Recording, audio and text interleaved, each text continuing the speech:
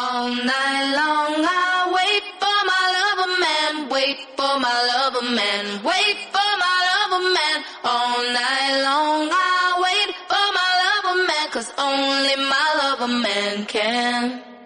I've been out to sea so long that I'm not sure if she still wants me, sure if she still loves me, sure if she's still there. Essa é a Cast, só o ouro começando, topzera.com.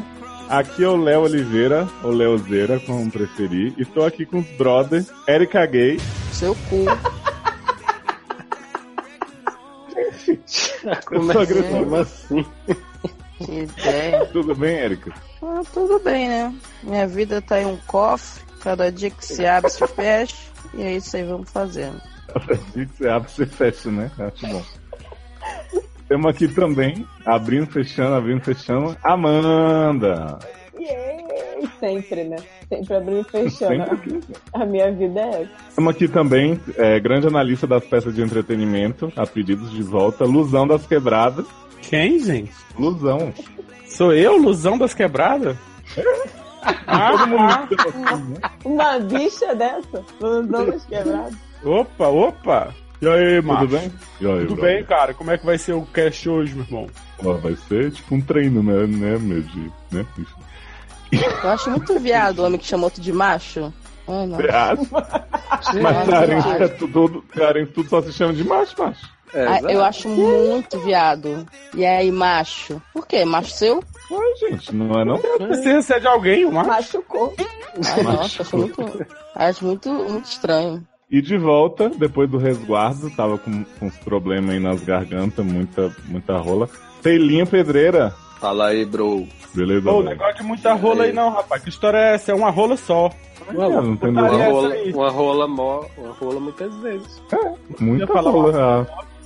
Tá vendo? Falei, esse negócio de chamar os outros de macho, tudo viado. Olha, gente. Esse programa é sério, a gente tá aqui fazendo essa introdução assim, porque tá acontecendo, né, é a legalização do mundo, tá rolando, é a ditadura leque, então a gente tá se adequando. E eu tenho uns anúncios pra fazer, antes da gente começar esse podcast, muito importantes. O primeiro é, Sede 50, o Consultróleo está comemorando suas 50 edições, já está no ar, quando você ouvir esse podcast já vai estar lá, no nosso feed irmão Sede no Ar. Se você nunca ouviu o SED, se você já ouve o SED, vá atrás, você vai entender melhor a psique desse programa, a grande celebração que a gente fez, se amando e se odiando ao mesmo tempo, tudo junto. Outro anúncio que eu gostaria de fazer para os fãs da melhor série que pior voltou, mentira, Gilmore Girls, Revival na Netflix, um ano para recordar, com o pessoal do gilmoregirls.com.br. Já está rolando também no nosso feed, né? Então vão lá ver tudo que a Amy fez de bom e de ruim, porque a gente é sincero mesmo. Inclusive, quem amou o Revival fala mal nesse podcast. É muito importante. Ou seja, não se salva, né? Exato. E um anúncio aqui que, na verdade, vai para a listinha da dúvida, né? É uma coisa que eu gostaria de ver se o nosso adorado público tem interesse, para você pronuncie, que a gente não colocou nessa pauta, mas pretende fazer um podcast exclusivo para Desventuras em Série. Eu e a Amanda estamos preparando um conteúdo muito especial, mas só se, né, alguém tiver necessidade. Não vai ser que nem Supermax, a gente falou que só ia ter se as pessoas quisessem, ninguém quis, e a gente fez mesmo assim. Vai ser realmente só se tiver apelo popular.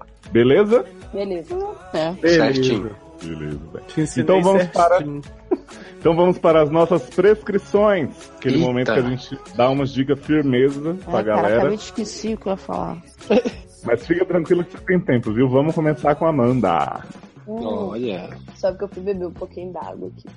Sempre, Então, gente, hoje eu fui surpreendida na hora do almoço por uma indicação, uma prescrição que veio de um amigo meu, e eu tirei meu horário de almoço, assim, meia hora do meu horário de almoço pra ver uma parte desse filme maravilhoso, que eu vou indicar mesmo sem ter terminado, que se chama Um Pistoleiro Chamado Papaco. É um filme brasileiro maravilhoso, de 86, que é uma paródia de filme de cowboy e tal, que é um cowboy gay, que fica andando pela cidade com um caixão cheio de piroca dentro. O filme é maravilhoso. Eu morri de rir. Eu vou ver esse final de semana. Mas eu já tô recomendando aqui pra vocês, porque eu acho que ninguém Onde vai você saber. acessou esse filme? Não sei, não procurei, mas vou procurar. E aí eu peço o Léo pra colocar aqui nos links pra você. Muito bem. Eu acabei de ver várias versões aqui, inclusive um pistoleiro chamado Papaco remasterizado. Eita! Adoro. Mas eu fiquei Gente, mas aí preocupado com... deram um sobrenome pra ele, não é mais Papaco, é Papaco remasterizado. Exato. Mas eu fiquei preocupado mesmo foi com esse plot do cofre cheio de piroca aí. Pois é, ele anda a cidade inteira com essa porra desse cofre, caixão nas costas e ninguém sabe o que tem. E aí nego acha que é arma e é um monte de piroca. De piroca, aquele remédio, né? Aquele remédio. E aí, Telinho, qual a sua dica? Como eu não andei vendo muita coisa, eu vou indicar um documentário que eu vi já faz um tempinho. Tudo importante. Que eu vi tá com um mês mais ou menos. Eu até postei no Facebook a respeito dele, que é o The Mask You Live In. De novo, né? gente. De novo de ontem, gente. Tu já não recomendou isso não, viado? Não, viado. Acabei de falar que eu só postei no Facebook, viado. Mas, gente, eu jurava que eu já tinha indicado. Sorry. Enfim. É um documentário que eu gostei bastante, né? Justamente porque o que ele fala é sobre como a masculinidade ela é tão frágil, assim, a ponto de coisas que as crianças fazem desde pequenas já levar para algo tipo, é gay, tem tendências homossexuais. É americano, né, o documentário. E assim, explora muito essa questão de como tá enraizado na cultura, né, de que desde pequeno o menino tem que jogar bola, menino não expõe seus sentimentos, né, homens não... Desculpa. E homens não... E homens não choram e tal, e assim, ele analisa isso, né, de onde vem isso, o que é que isso causa na sociedade, a questão de pessoas reprimidas e sentimentos reprimidos, e onde isso leva, né, tragédias e adolescentes cheios de problemas. Muito interessante o documentário, identifiquei muitas coisas que eu passei quando eu era mais novo, né, na infância e tal, de que uma coisa não tem nada a ver com a outra, né? O fato do homem expressar seus sentimentos, uma criança, né? Principalmente porque ele fala muitas crianças, os meninos expressarem seus sentimentos não tem nada a ver com ser gay, não ser gay, toca muito nesse ponto, eu achei bem interessante. Então essa é a minha recomendação. Gostei que foi super relacionado com o início do nosso podcast, né? Da ditadura Leque e tal. E Taylor ainda se emocionou, falou homem não chora, começou a engasgar. Achei que realmente... Luzão, sua dica. Então. Posso coletivo. Exatamente. Não sei, eu queria. Toda vez eu dou umas dicas assim super. Intelectualizadas, intelectualoides e tal, mas dessa vez eu queria só. Não sei nem se é uma dica, eu queria só dizer que eu descobri uma música no Spotify de um cara que eu não conhecia. E a música chama... Eu não sei se é um cara, se é uma banda. A música chama Week. Tô procurando aqui agora o... Gente, tem uma banda Week e uma The Weeknd. Não é a banda. O nome da música é Week. Ah, tá. E aí eu tô... E é assim, U-I-C-K. Exatamente. Tá, Vicky. Aí o meu Spotify travou agora. É o quê? Gente, você sabia, enquanto você procura, vocês sabiam que um pistoleiro chamado Papaco foi produzido numa produtora chamada Boca do Lixo? É a produtora muito Imaginei, famosa de São né? Paulo. Viado. Era, né? Viado, nacional, os filmes alternativos mais trecheira eram feitos na Boca do Lixo. E tu sabe que tá passando coração com buraquinhos no TVZ agora? As Chiquititas estão no TVZ. O que tá acontecendo com esse Chiquititas Tour? Hoje elas estão fazendo 20 anos a novela, que é de estreia da novela. Parabéns. Tá velho, imagina. Porra. E eu então, né? Que vi Carrossel, Então. não vi Chiquitito. Eita. Bom. Eu não vi nada a ver. Achei. A música chama Weak, né? Que é fraco em inglês. Eu achei que era semana. Não, weak. De fraco em inglês. But I'm weak.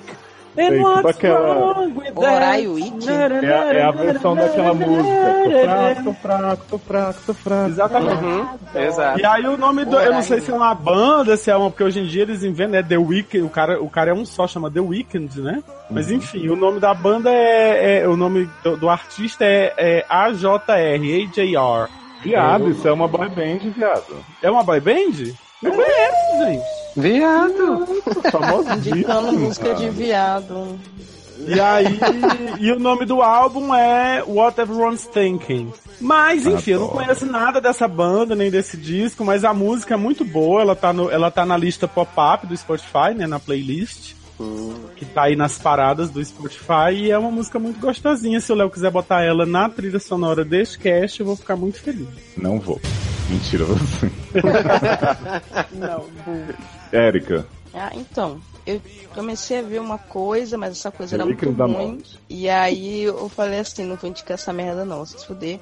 E aí eu tive que hoje à tarde procurar alguma outra coisa qualquer pra ver, pra indicar, né? E aí eu tinha um tempão que esse meu e aí tá viajado demais, né? Mas tudo bem.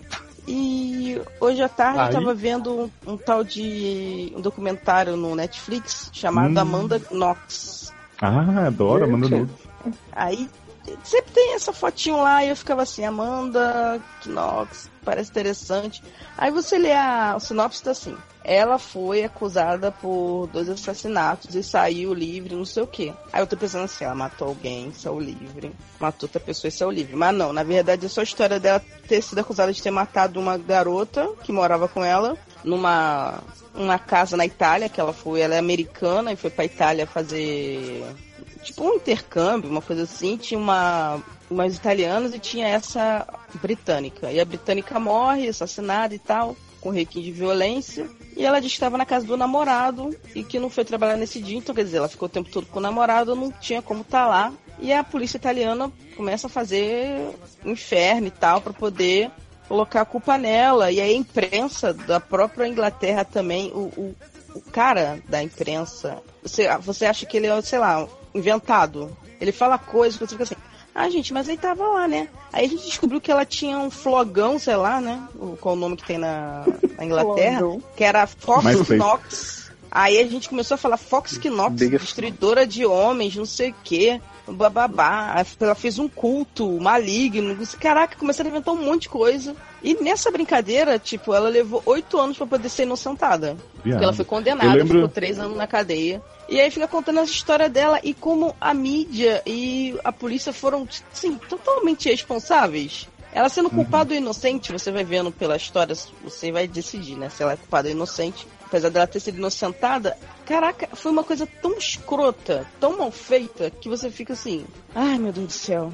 Eu lembro de ter ouvido uma indicação desse documentário aí num podcast, também não lembro qual, que falava que era uma vibe meio Making a Murder, né? Realmente mostrando o caso desde o começo e as paradas bizarras que foram acontecendo. Mas diferente do Making a Murder, ela está livre, né? Porque o cara já foi preso 200 vezes e o povo não cansa de acusar ele. Não, ela tá livre, ela ficou 3 anos presa, e aí depois disso ela conseguiu, o Conselho de Apelação falou que ela era inocente, e aí teve outro julgamento, ela foi culpada de novo, mas não foi presa. Aí teve que recorrer, e agora 8 anos depois do primeiro julgamento é que ela conseguiu essa outra apelação que diz que ela é inocente, mas...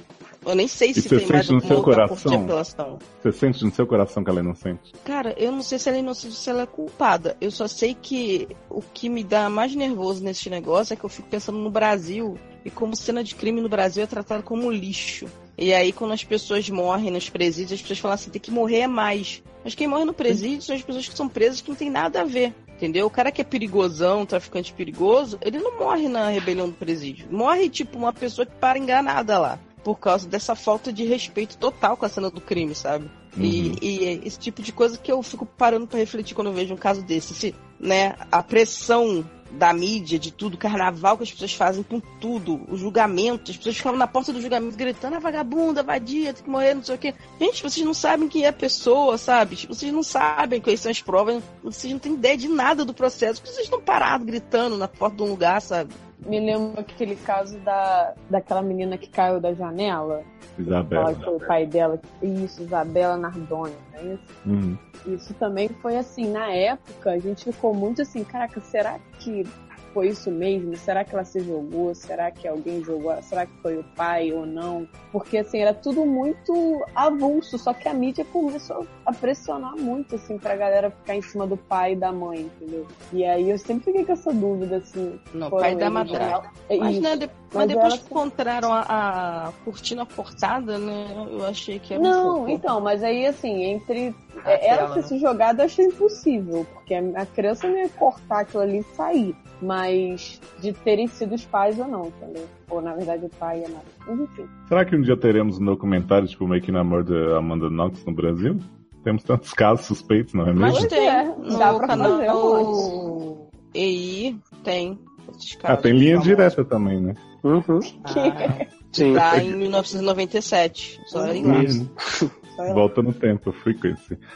Gente, vou dar minha dica aqui. Só rapidinho falar de uma série que a gente falou no podcast passado, que a Amanda e o Sasser comentaram e eu fiquei trolando. Mas depois eu fui assistir One Day at a Time, né? A série das meninas cubanas na Netflix, por indicação da Isabela Cabral, que falou bastante bem da série. E eu me apaixonei, achei linda, achei, como a Amanda disse, super emocional, assim. E até a parte de comédia eu gostei muito. Me mijei de rir na hora que a mãe e a filha fazem um debate pra decidir se a filha vai ter quinceanheira, né? Tema que eu gosto muito. Engraçado mesmo. Ou não. E vou continuar vendo a série. Não vou ver assim de vez, que nem a Netflix manda, mas pelo menos um episodinho por semana. Então, quem está órfão de comédias emotivas, dê uma olhadinha.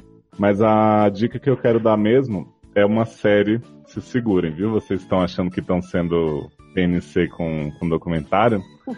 É uma série, viado, dinamarquesa. Foi indicada por um ouvinte do SA, o Will, que mandou um áudio maravilhoso pra mim vendendo a série. Inclusive me convenceu a chamá-lo pra essa cast um dia, porque ele foi muito engraçado na descrição, acho que promete. A série chama Rita, tá na Netflix, já tem 3 temporadas completinhas, a série de 2012 já fechou. E eu assisti o piloto e convenci a Amanda a assistir também, porque inclusive o Will disse que eu e a Amanda gostaríamos. Ele foi bem incisivo sobre isso.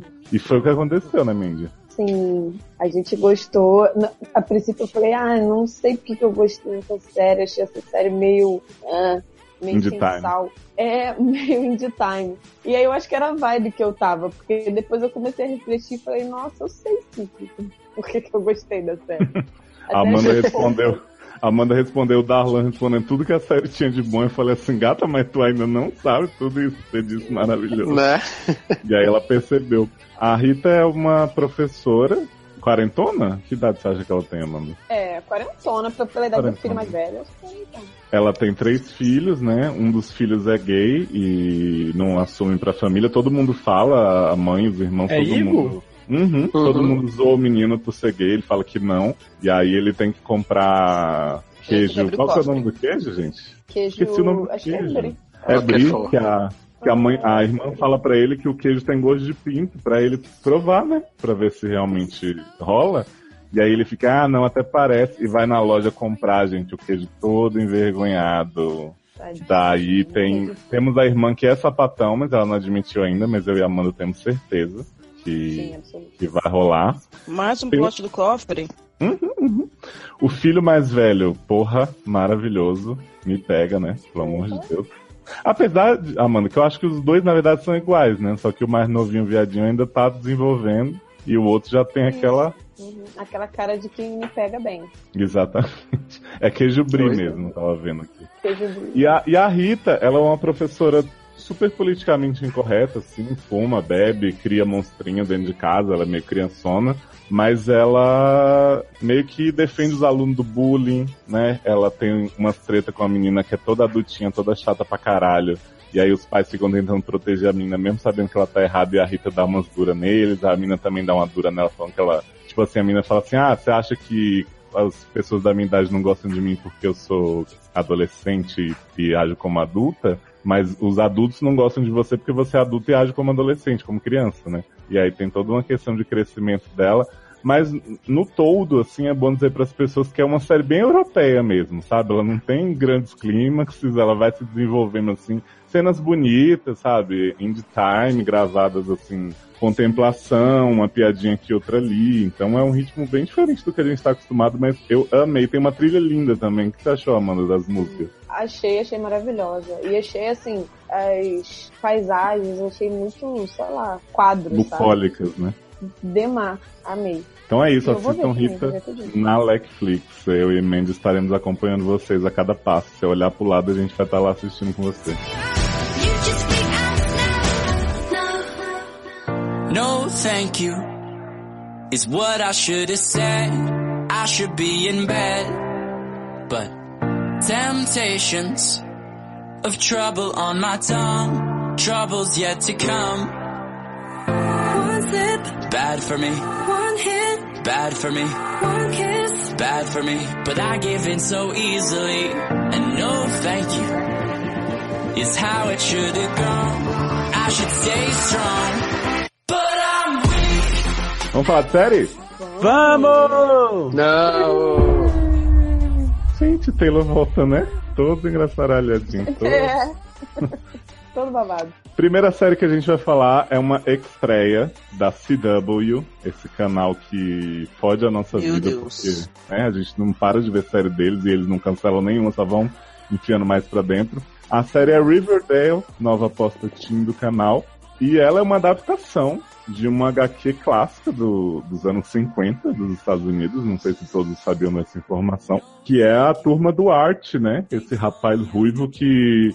Incrível que, assim, indo mais atrás das questões da HQ, eu percebi que a HQ do Art, ela definiu os estereótipos de adolescente de várias histórias que a gente viu depois disso. Sério? Tipo... Menina... Nossa, nem deu pra notar que tinha estereótipo. Não, a série é bem estereotipada, mas o que acontece? Como era original na época que foi feito, né? Porque afinal não existia tanta história assim quando foi lançado. A gente tem a dupla de meninas da série que fazem um triângulo amoroso com ele, que é a Beth e a Verônica. Elas são super referenciadas em várias produções, assim, porque é aquela menina, a vizinha, né? Girl Next Door, que é super boazinha, perfeitinha, se esforça pra agradar todo mundo. E tem a outra que é outsider, espírito livre, merite, mas que, né, na verdade defende os outros com seu jeitão ousado. E aí, tipo assim, essas duas, inclusive, ganharam mais notoriedade do que o Art fora da HQ, porque tem referência delas em um bando de coisas, se você for ver. Em Verônica Mars tem um episódio que chama Beth e Verônica, que eles colocaram por causa da dupla. E outra personagem aí que todo mundo deve conhecer bem, que é da Turma do Art, é a Josie, da Josie e as Gatinhas, que teve série, teve um bando de coisa, né? Josie and the Pussycat. Menina, Josie e as Gatinhas. Agora Quando ela sim. falou Josie, a Erika falou Pussycat. E aí era... E ela falou zoando, né? Não, mas elas são coleiras de gatinho, cara. Elas mas- são... Inclusive elas acordam com as orelhinhas na cabeça, né? Mas, na verdade, elas não são da cidade do Arte, né? Elas são de Midvale. É uma cidade vizinha. E Arte também é vizinho da cidade que mora Sabrina, aprendiz de feiticeira. Então quer dizer que ela pode, a qualquer momento, aparecer na escola. Viado, será que vai ter Salem nessa série? Mas tem que ser a Melissa Joan Hart, senão não Com quer. certeza, né? Apesar de que ela tá com Mas 45 ela passa anos. pela idade da Passa, pessoa lá. sim. Mas a história de Riverdale mesmo, fora essa parte da HQ, ela é uma série teen padrão, eu diria, mas com um mistério de assassinato, né? Uma pegada meio Pirulito Liars, todas essas coisas que a gente tem acompanhado ultimamente. Então a gente tem uma cidade em que acabou de acontecer uma grande tragédia que as pessoas não sabem bem qual é ainda. A gente a Que princípio ninguém acha se importa, que... só arte, né? Só a arte, exatamente. A princípio a gente acha, mas na verdade eu nunca achei, porque eu sempre achei que fosse tiro, que o rapaz Jason Blossom se afogou. Ele tava com a irmã dele, que é a Karma, de Fake News Genérica, e aí... Nossa, de nada a repente... ver. Agora eu Gente. tô Igual. É igual, horrorosa. piada. E aí esse menino esse menino some, a irmã começa a fazer um fuzuê na cidade, fazendo homenagem, discurso pro menino, não sei o que. Jason ia gostar muito que a gente fosse pro baile, vou Ninguém tocar a gostou música. de Jason. Jason era um traste, só fazia maldade com todo mundo. Ela fala assim, eu vou tocar agora a música que Jason e eu fomos concebidos, pra todo mundo dançar, a menina, né, vai sugar essa tragédia até a última gota. E aí, enquanto tá todo mundo procurando saber o que aconteceu com Jason, a gente tem a chegada de Beth Cooper, que é essa menina muito gossip girl, que vai morar num... Maravilhosa. Né? Vai morar num apartamento gigante com sua mãe Hermione, e a Hermione fala pra ela assim, ai, minha filha, é um apezinho, um cafofinho meio pequeno, mas é a única coisa que tá no nome do seu pai. Quando você vai ver, viado, a sala delas é maior do que o meu apartamento multiplicado por 3, assim. É bizarro. E aí a Beth, claramente, né, já chega causando muito na vida de Art, que é esse rapaz ruivo, falso, mas ruivo, muito gostosinho. Eu vou sempre frisar a gostosura das pessoas, porque é como eu analiso as séries, né, as pessoas sabem. Mas Sempre... ele é claramente falso, ruivo falso. Sim, é tipo como diz o Zanon, né? Esse cara é ruivo. Comentário de Zanon sobre a falsidade do cabelo dele é que a cortina não combina com o tapete. Isso aí só a professora sabe. Aliás, que professora, hein? Zanon disse que claramente a cortina não combina com o tapete. Gente, mas ele viu? Né? Aí dizem as mais línguas. Adoro. E aí a gente tem Art muito fascinado com essa moça Beth, né? Claro, porque ela é um espírito livre, ela é bad girl.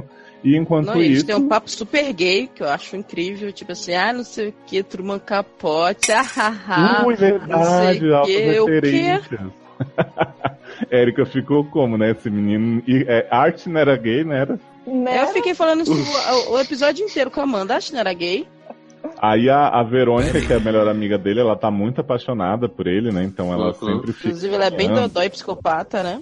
Tadinha da meninazinha, gente. Ela é do bem, ela ama o homem.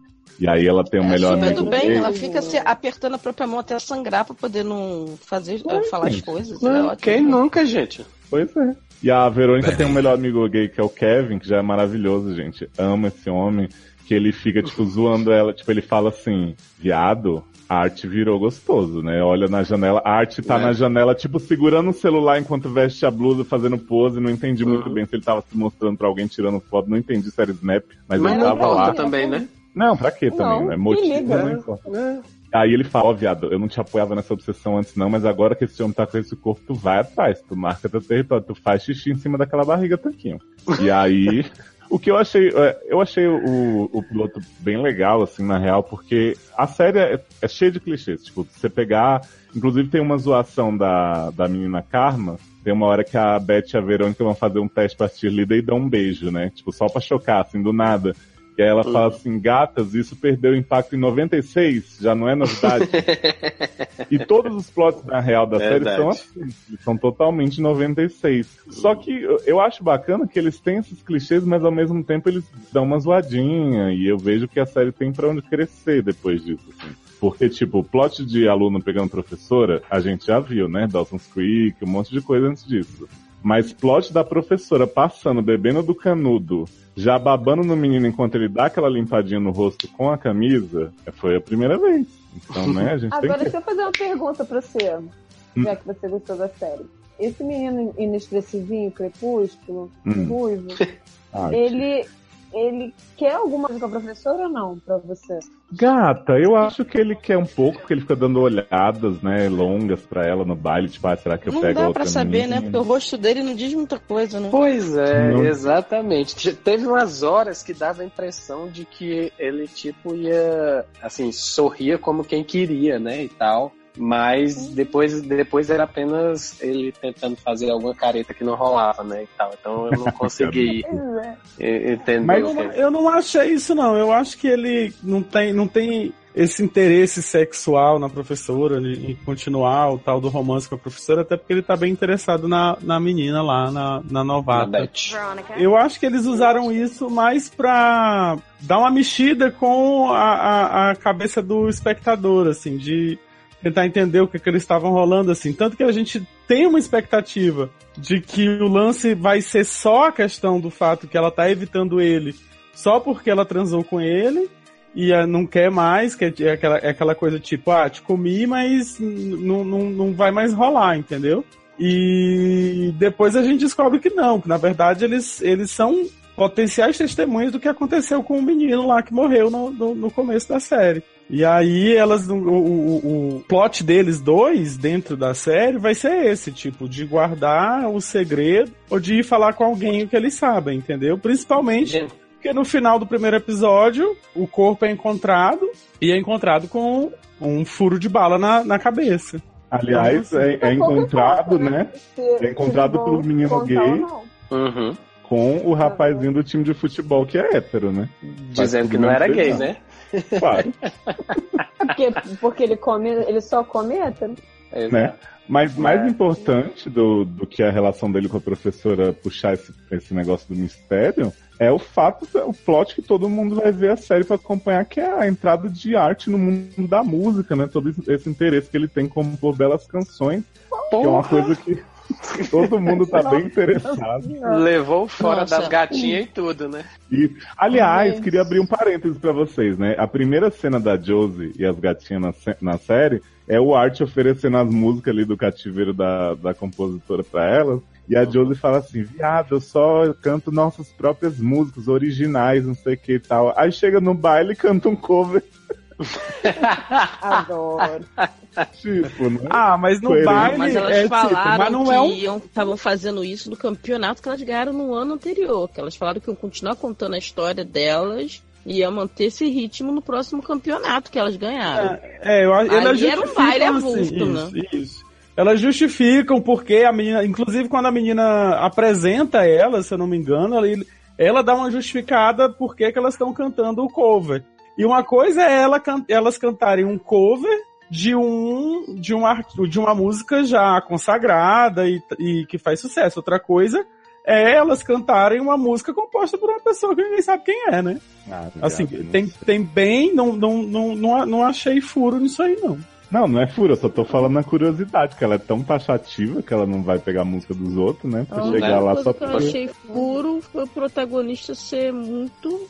né, desinteressante. Todos os pontos que envolvem ele serem péssimos. Gente, eu já falei com gente chata junto. Tipo, o pai dele é chatíssimo. A amiga dele, desculpa, é muito chata. Aquela mãe dela é muito chata.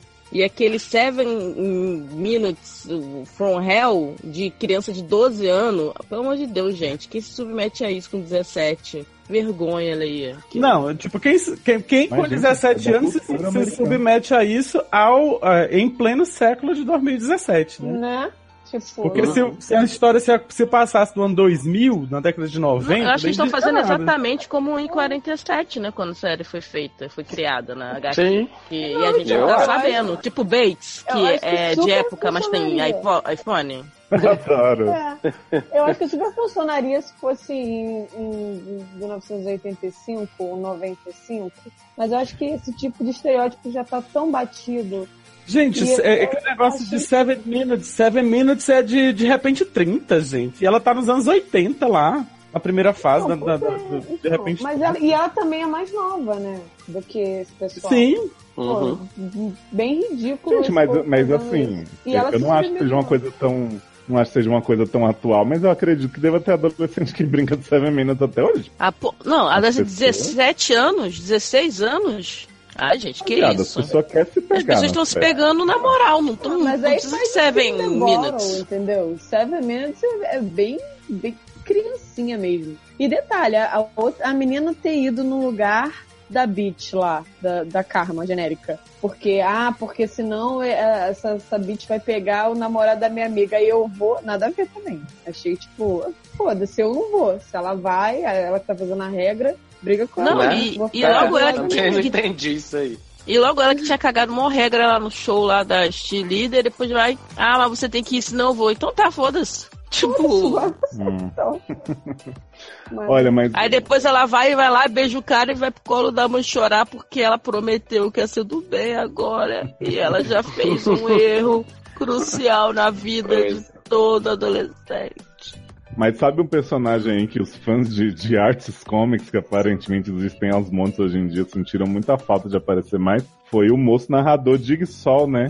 Mentira, o nome dele não é esse, não é Jughead, que é o rapaz que fica só contando a história da cidade. Eu fiquei me perguntando quem é essa pessoa. Né? Não entendi a razão. Cole Sprouse, gêmeos a bordo, gêmeos do barulho, como é, Paula?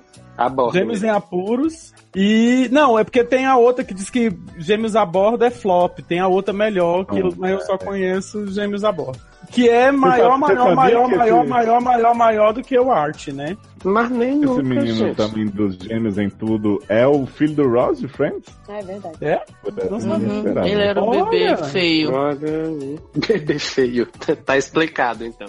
Mas eu acho que eles quiseram fazer um twistinho do narrador não ser um cara que participava muito pra depois ele ganhar relevância na Nossa, mas não foi twist, foi do nada. Tipo assim, o cara, e aí, o negão avulso, o dono da hamburgueria aí. A fulana passou aqui, não, mas tem lá o Jigsaw sentado ali. E aí o Jigsaw narra. Então, ele encontrou seu melhor amigo, não sei o que. Caralho, nem te conheço, que melhor amigo não era mulher lá, caralho. Não, agora sou eu que estou narrando. Beijos. Mas é porque, né, talvez seja o primeiro episódio, o piloto, e a gente vai ver essa amizade se desenvolver mais pra frente. Eu não vou ver desenvolver mesmo. Nem morta. Não, quando eu falo a gente, eu não tô dizendo a gente, nós 5 aqui não. Tô dizendo assim, genericamente. Sociedade. As pessoas que vão se dispor a assistir. Tá, boa sorte. Boa jornada. Falando um pouquinho agora do elenco adulto, que são grandes nomes, né? Primeiro, o pai de arte é Luke Perry, nosso querido Dylan de Barrados no Baile, né? No Toronto. Fiquei como quando esse homem apareceu. Eu digo, gente, é Dylan, gente. E eu falando pra mandar, que saudade da época que botava o pai e a mãe dos adolescentes, gente, né?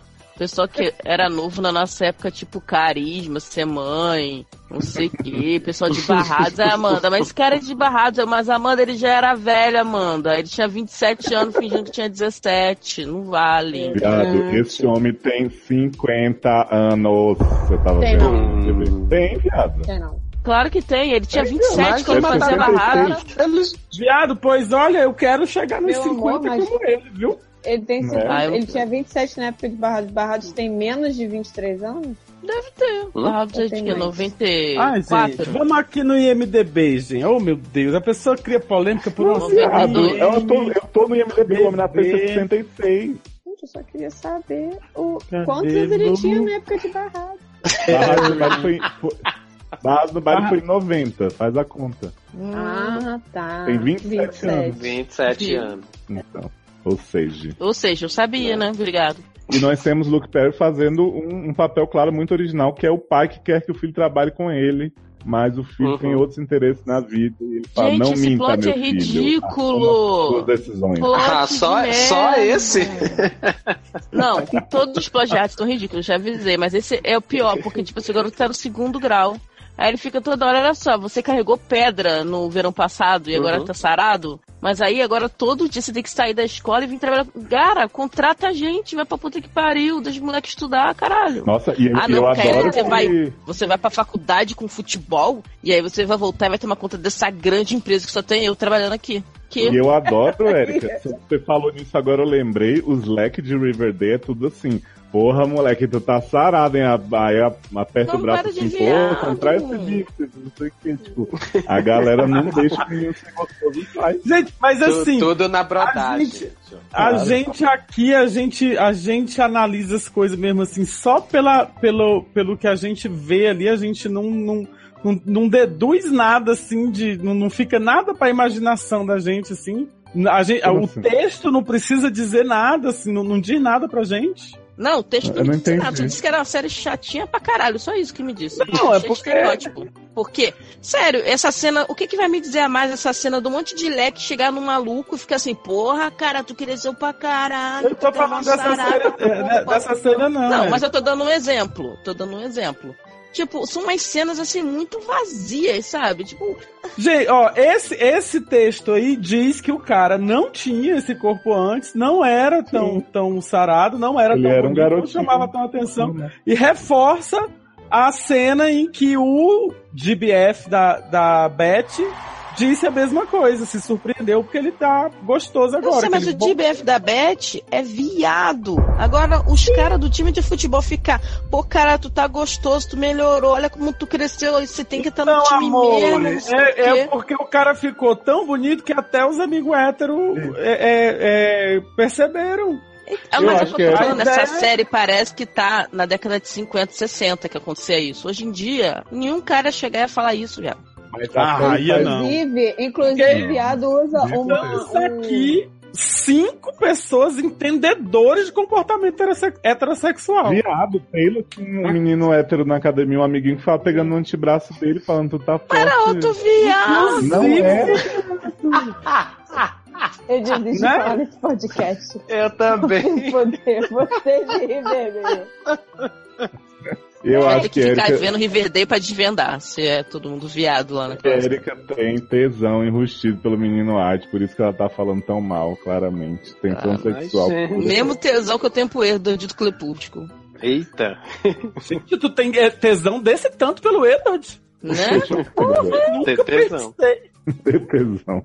Outros personagens que eu queria falar rapidinho é a Hermione, mãe de Beth, que é grande atriz de The Gates, né? Uma série muito legal. Quer dizer que o Ron abandonou ela com a menina e ela foi lá pra Riverdale só pra filha dela ficar nesse menino. Sim. Essa moça é muito rica e muito rica. Essa é a função dela na série, né? Só isso mesmo. E tem a mãe de Verônica. Não, assim, vai rolar um plot pra ela também com relação ao pai, ao ex-marido, alguma coisa assim. Ou quem quer que seja que tenha mandado pra ela uma bolsa cheia de dinheiro vivo, né? Gente, então, vai rolar um plot. Dinheiro vivo. Vivo, tava tudo se mexendo.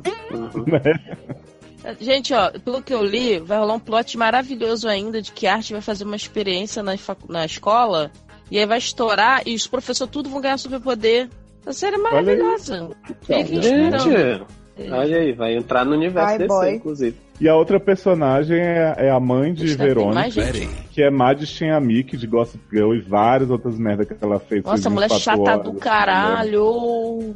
É Gilmore Girls, viado. Ela era Sherry, a mãe da irmã de Rory, então, né, grande currículo essa mulher tem. E ela é muito chata mesmo. Ela fica proibindo a filha de ser cheerleader, proibindo a filha de ser igual a irmã que surtou por causa do homem que morreu. Plot maker é estranha, né?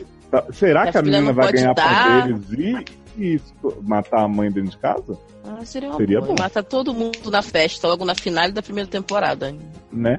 Mas, gente, acompanharei. Na real, eu tava com saudade de série tinha, assim, clichêsenta e que se assume assim, que não quer ser nada mais. E aí eu conto pra vocês quando o pessoal ganhar os poderes tudo, se a Arte vai ficar com Beth, com o Verônica, com a professora, com o menino gay, com outro menino que não é gay, mas que faz tudo menos beijar. E aí eu falo tudo pra vocês, tá bom? Fica combinado assim?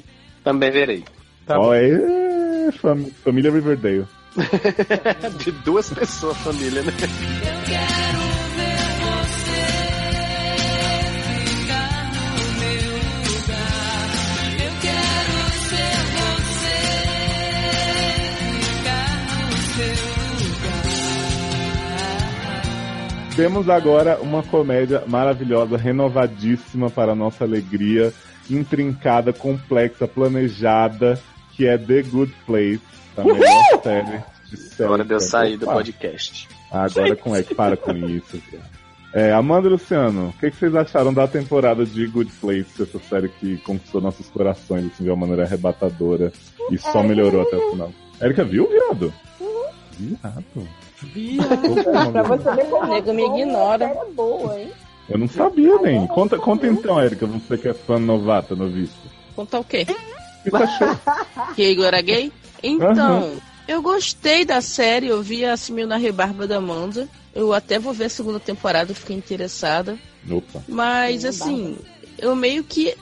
Chegou numa hora que eu já tava meio sacando o que era que tava acontecendo. E aí, quando chegou na final, eu não fiquei tão surpresa, assim.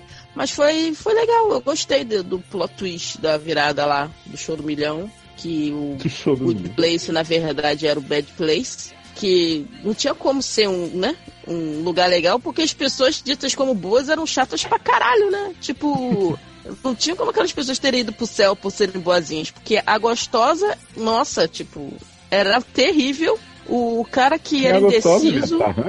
Uhum.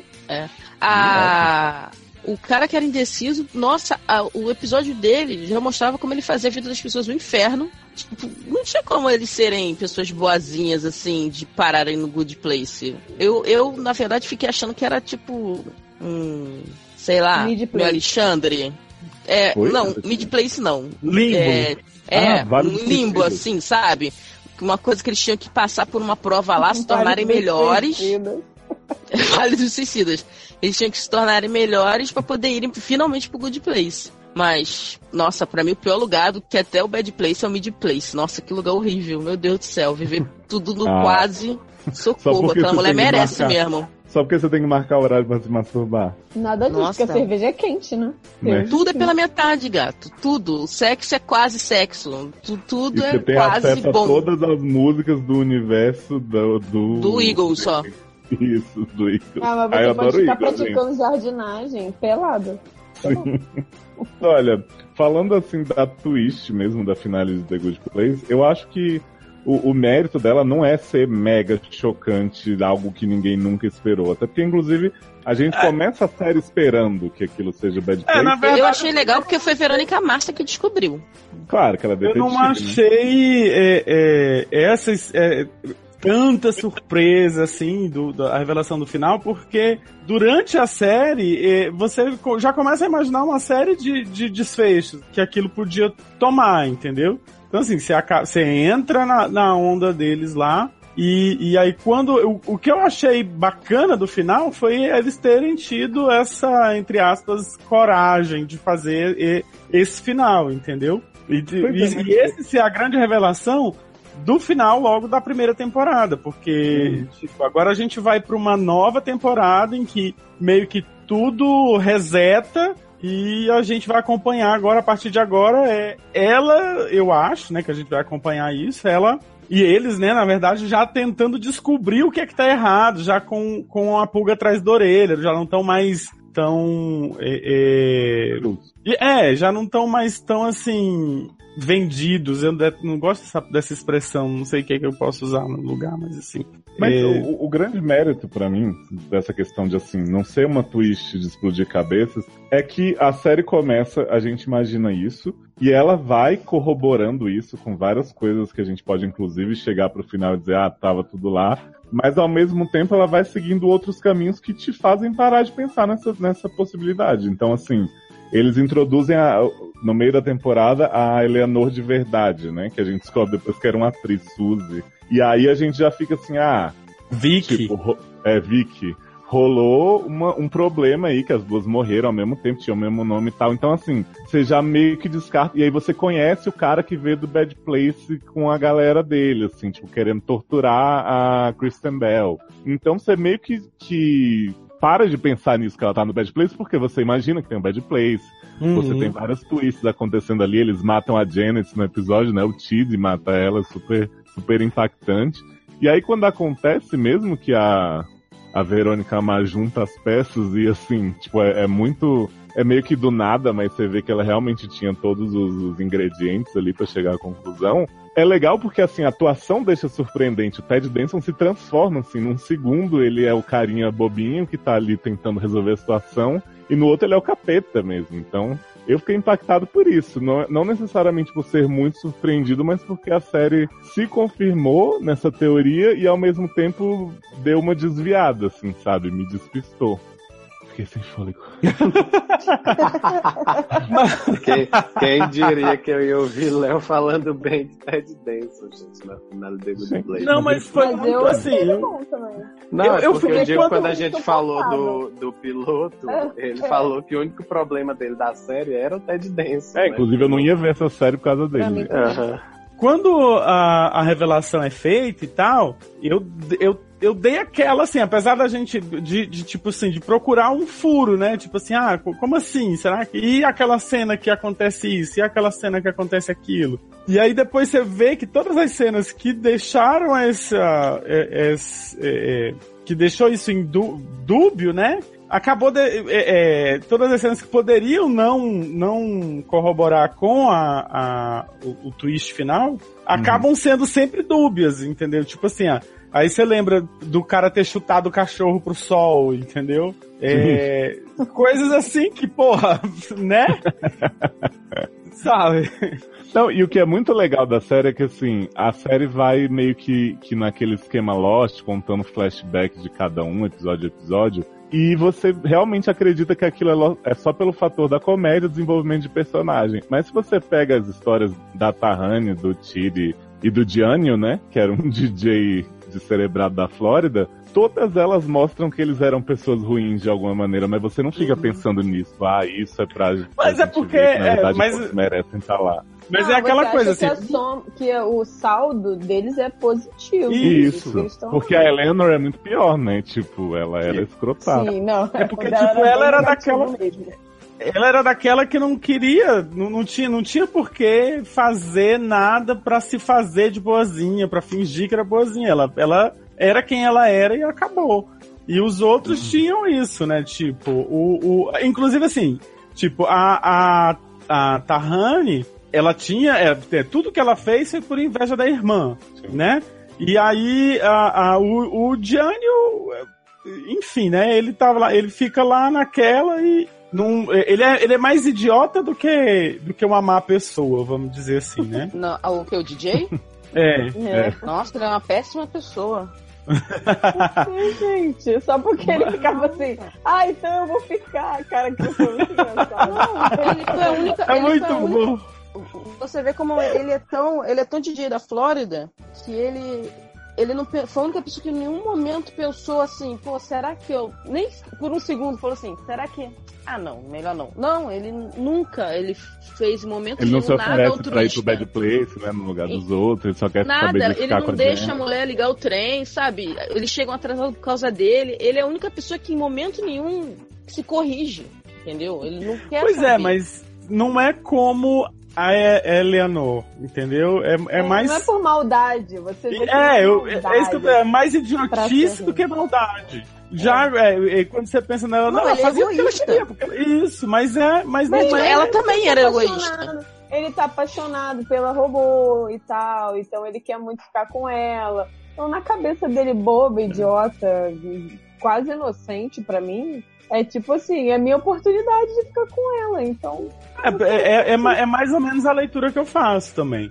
E o Chidi é aquela coisa, ele acha que ele é uma pessoa boa, e aí ele também, assim, ele não faz, por exemplo, ele não é que ele tem inveja como a Tahani, não é? Assim, é que ele levando a ética dele ao extremo, acho que, tipo assim, as mensagens isso, ele acaba prejudicando as pessoas nessa coisa de não abrir exceções, de ser aquela pessoa que não pode abrir exceção da sua moral por nada. E aí você acaba lendo também uma mensagem na série que tem esse tipo de... essa pegada. Eu entendi ao contrário, eu entendi que ele era tão ele tinha tanto medo de responsabilidade que ele não queria decidir nada nunca na vida, e isso prejudicava a vida de todo mundo. Ele não queria prejudicar ninguém, por isso ele acabava prejudicando um monte de gente. Mas era porque ele tinha medo de tomar responsabilidade e resolver. Eu acho que não era medo de tomar a responsabilidade. Não via dessa forma, por exemplo. Quando foi pra escolher o time, aí ele ficava, será que eu tenho que escolher uma mulher? Porque pra dar representatividade, será que eu tenho que escolher uma pessoa?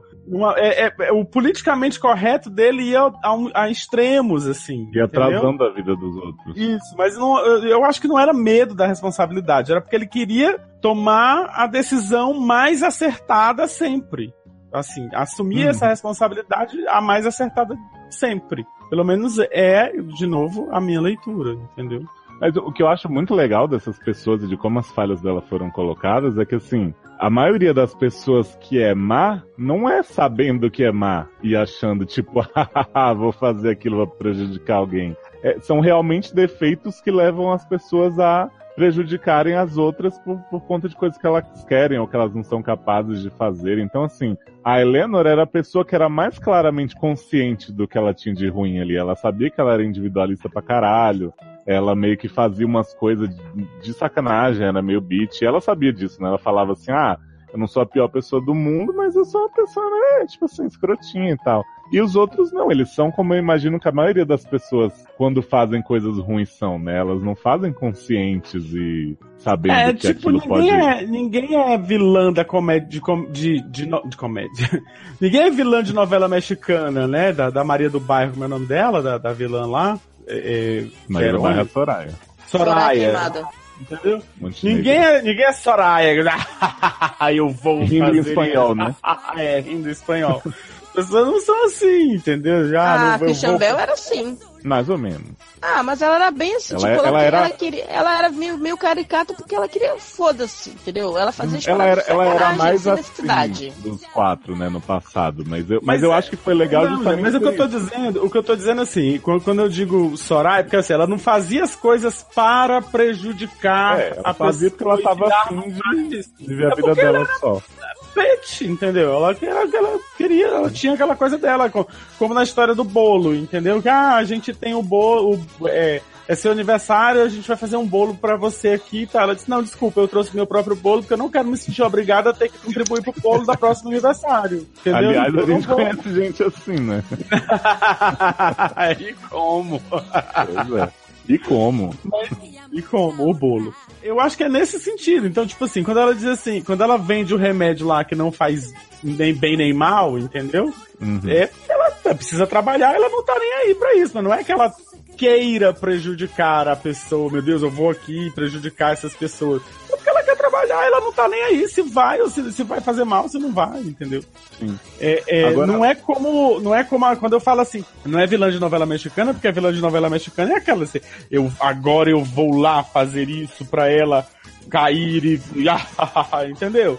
Tipo assim, tipo isso, não é bem a mesma coisa. Mas o grande elogio que eu quero fazer a série mesmo, e é uma coisa que eu tenho repetido assim desde que eu comecei a ver, é que comédias ultimamente têm me cansado um pouco por só ter a coisa do fazer rir. E eu acho que The Good Place tem bastante coisa engraçada pra mim, foi um humor que me pegou, eu acho que não é pra todo mundo, mas quem compra desde o piloto se diverte bastante. Mas ela conta uma história, em todo episódio ela tá definida naquele ciclo ali dos personagens, no mistério, ela tem vários pontos de virada. Tem essa questão do Gianni, né, que começa, você acha que ele é um monge que tá se espiando dos pecados e não fala, e aí você descobre que ele era um cara que colocava uma cabeça de gato e ia fingir que era outro DJ, né, o Acid Cat. Tem a questão da morte da Janet, a gente conhece esse mid-place aí, onde tem a mulher que marca a hora pra se masturbar. Então, assim, tem vários pontos de virada acontecendo, ao mesmo tempo que eles estão fazendo piada com um juiz que vira casulo se você mostra emoção na voz, assim. Umas coisas bem absurdas, mas você já comprou aquilo de um jeito que você não faz nada a não ser rir, né?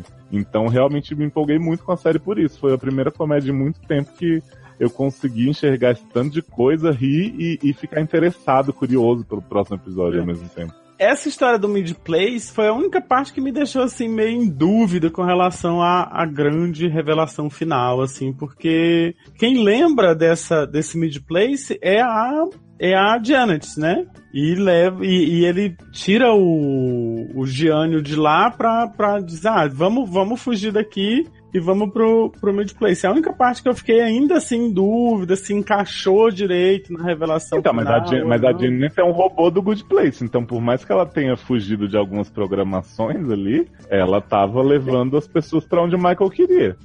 Como assim? Tipo, o mid-place existe? É realmente um lugar que a mulher realmente foi condenada a ficar no mid-place? Eu acho que ela era atriz também, então, tipo assim, na tramóia dele ali de torturar as pessoas e tal, ele encenou o julgamento, encenou toda aquela coisa da Eleanor poder ficar, ouvir, não sei o que tal, aquela coisa deles escolherem 2 pessoas pra ir, e o mid-place foi outra coisa que ele botou ali no caminho pra eles terem esse problema, tanto que assim, eles criam um negócio, não sei onde ela tá, mas ela tem meia hora pra chegar, senão o Tiri e a Tahani vão no lugar dela. Ele sabia onde ela tava, eu acredito que ele fez a Janet levar eles pra lá sem nem consciência de que ela tava sendo manipulada, né? Aquela coisa Westworld narrativa do Ford. Pois é, não sei, eu ainda fiquei um pouco... É a única parte que eu fiquei, assim, desconfortável. Que eu não vi todos os episódios. A Eleanor falsa, atriz, ela teve flashback da vida dela? Não, ela aparece, tipo, nesse presente, já dizendo, fui muito torturada, me fudi e tal, não sei o quê, e a gente nunca vê nada passado dela. Então Mid-Place existe. Porque passou o flashback da vida da mulher. Mas sim. Porque Passou a outra não da teve. vida da mulher? Passou, ela cheirando pra caralho, não sei o quê. Mas é a Janet contando lembra? a história dela, não é? Não era a Janet contando, era ela contando pra Christian Bell. Então, mas tipo assim... Então, podia tipo, ter você visto passou a mulher também. flashback, Eu porque não lembro normalmente desse quando passa o flashback. flashback, era o flashback deles contando, mostrando o que aconteceu com eles, fora de lá. E se mas ela assim, apareceu no flashback... Também mesmo se o Mid-Place existir, não Mas eu acho que o anula nada do que ele Mid-Place tá vai falando. aparecer mais na outra temporada. Foi isso que eles deixaram, sabe? Tipo, existe o Mid-Place? Fiquem cientes Pode disso. ser. E será que a gente vai conhecer o Good Place real, já que o Michael criou esse aí pra emular? Porque eu não entendi assim, que ele falou que ia deixar todos eles separados. Aí ela botou que tinha que eu achei, não entendi a mensagem que ela deixou no final, qual foi o sentido daquilo. Ela colocou pra comprar procurar o Tid. Isso. Mas só que se eles estão cada um num place diferente, Então, mas ela pode pegar o trem. mas ela não sabe que existe trem, ela não sabe nada. Isso aí eu conversei com a Amanda. Gente, mas é o que ela vai ter. O que ela vai ter que fazer pra encontrar ele é que agora. É tipo assim, ela também não sabe como é que ela vai fazer. Ela não sabe nem quem é ele, na Ele não verdade. sabe nem Ela qual não sabe pessoa. nem. Inclusive, ela não sabe. Quando ela escreveu a mensagem, ela não sabia nem o que se ia dar certo, entendeu? Se ela ia conseguir pois lutar. Então, assim. Botou na boca parte. da Janet e torceu, né? Eu acho que faz parte essa Agora, história também. Eu tava discutindo com a Amanda, né, que a gente pensou, porra, a mulher tava na pressão da porra, os outros não sabiam o que fazer, ela teve pouco tempo, mas eu acho que ela poderia ter escrito Find Chidi, PS, Michael é o demônio. Tipo, Mas não ajudar confie no bastante. Michael, Isso. entendeu? Tipo, desconfie, esse não é o Good Place. Alguma coisa mais objetiva do que... Mais objetiva, né? Mais clara do que acha o Isso. Tid. Exatamente isso que eu tô Porque aí na falando. próxima, Tipo, na tô próxima muito temporada, avulso. quando ela achar o Tid, vai ficar, eu tinha que te achar, mas não sei por quê. Por que será que eu tinha que te Ao achar? mesmo- Vai rolar isso. Ao mesmo tempo, talvez se ela tivesse escrito isso, não teria segunda temporada. Então já Pois ficou- é o tipo de coisa que, assim, é aquilo que eu falo quando eu falo que a gente precisa abrir certas exceções para poder apreciar a obra da forma como ela é, porque, tipo, a gente sabe que a gente poderia ter dado 1 milhão de outras soluções para 1 milhão de questões que são abertas, assim, que a gente fica, por que a pessoa fez isso? Por que a pessoa fez aquilo? Por que não sei o quê? Mas porque se ela não fizesse da forma como ela fez, a história não era movida pra frente. Mas Então, é o que eu assim, sempre digo, quando a história me oferece outras coisas muito positivas, eu relevo tudo isso aí. Eu só tô falando isso, assim, tipo, do que ela poderia ter escrito ou não, pra gente se divertir aqui mesmo. Mas pra mim a série tá redondinha do jeito que foi. Não, eu acho que não, que ela poderia ter escrito mais coisas, sinceramente. A temporada vai, tipo, enrolar muito pra se desenvolver até chegar em quem é Tyrion, Ela sabe? podia ter escrito assim, ouça o SAcast sobre The Good Place, você entendeu o que aconteceu? Entendeu? Vão dar dicas interessantes. Porque meu Foi lá problema o é link, assim, o link tá do jeito abrindo. que ficou, parece que vai demorar ainda, tipo, uns 4 episódios até ela descobrir quem é Tyrion, aí é mais uns 4 até não sei o quê, e só tem 3 episódios, sabe? Não sei. Acho que a gente tem que aguardar Vamos mesmo. ver. Porque Tem que esperar mesmo. a série já andou tanto numa primeira temporada de 3 episódios, ela fez tanta coisa diferente, que eu acho que eles podem, tipo, descobrir no primeiro e já partir, fugir do Michael, conhecer outros places ali. Acho que pode rolar bastante coisa que a gente só vai descobrir mesmo vendo. A Amanda tá nem aí pra série, falou nada. Falei nada, velho. Vocês estão falando pra cacete, vocês não param de falar, velho. O que eu vou falar? Só uma coisa que eu queria falar, que eu achei, assim, um destaque na série, que foi a menina Verônica Márcia. Ela é assim, maravilhosa. Eu não tinha visto nada com ela, assim, não que eu me lembre, a não ser Perdeu nada. Frozen. Acho que foi a única coisa que eu vi que ela fez. E eu me surpreendi muito, assim, achei ela maravilhosa, ótima atriz, me fez rir de verdade. Assim, Melhor como que eu Tessa ria Thompson. muito tempo. Não foi. Olha, não sei. Mas enfim, queria só exaltar aqui menina Verônica Márcia. Tá muito de parabéns. Merecia tudo. Merecia tudo, ela. Também acho que ela merecia ganhar a indicação Oscar no lugar de Emma Stone, que Um bicho preguiça.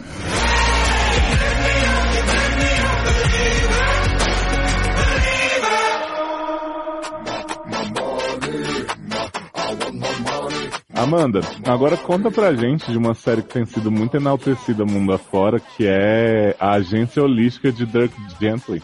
Então, menino, é uma série complicada, né? É baseada numa obra do Douglas Adams e já me falaram. Mas não tem nada a ver. Absolutamente isso aí, absolutamente nada a ver. Assim, tem uma coisa do livro do Douglas Adams que é muito presente em Dirk Gently, que é o nome Dirk Gently. Mas o personagem em si não tem nada a ver, as investigações que ele faz não são as mesmas do livro, até o conceito da investigação holística não é o mesmo. Mas a série tem uma vibe Douglas Adams, mesmo não sendo a história que o Douglas Adams escreveu. Isso que me deixa muito confuso. O lance é, se você já viu ou já leu o Guia do Mochileiro das Galáxias e não gostou, porque achou assim, tudo muito abstrato, não veja Dirk Gently. Porque você não vai conseguir acompanhar, não vai conseguir ver à frente. E a série exige isso de você o tempo todo. Então, você começa com esse menino, que eu esqueci o nome dele. Elijah Wood, Frodo. Elijah Wood, que é o Todd, que é um menino super loser na vida e tal. E ele trabalha num hotel onde ocorre um assassinato muito esquisito. Alcione?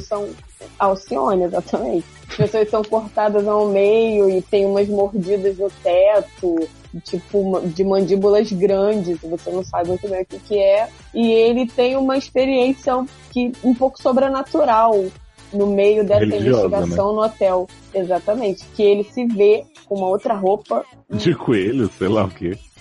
De uma roupa de pele, um casaco de pele, assim, correndo no hotel, ao mesmo tempo que ele tá saindo e encontrando um bilhete de loteria que ganha uma relevância lá no hotel. Escrito o coelho do Donnie Darko, né? Então, aí tá vendo? Uma pessoa que não é que nem arte, que sabe de referência cult. Pois é. Não. Não gosto. Então, aí ele tem uma irmã que tem uma doença bem esquisita, que ela fica... Amanda, né, irmã dele?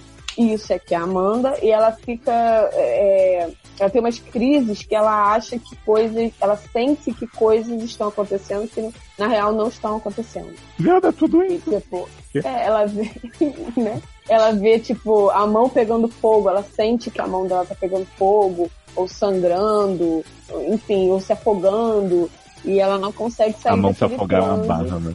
A mão se afogar na barra. E aí, no meio disso tudo aparece o Dirk Gently, que eu achei, assim, esse menino, Samuel Barnett, brilhante. Ele é nesse ótimo. Papel. Ele podia fazer o Dr. Who, né? Porque, inclusive, é o mesmo personagem que o Dirk Gently faz. Eu nunca vi Dr. Who. Exatamente o que eu ia falar. Ele é o Dr. Who.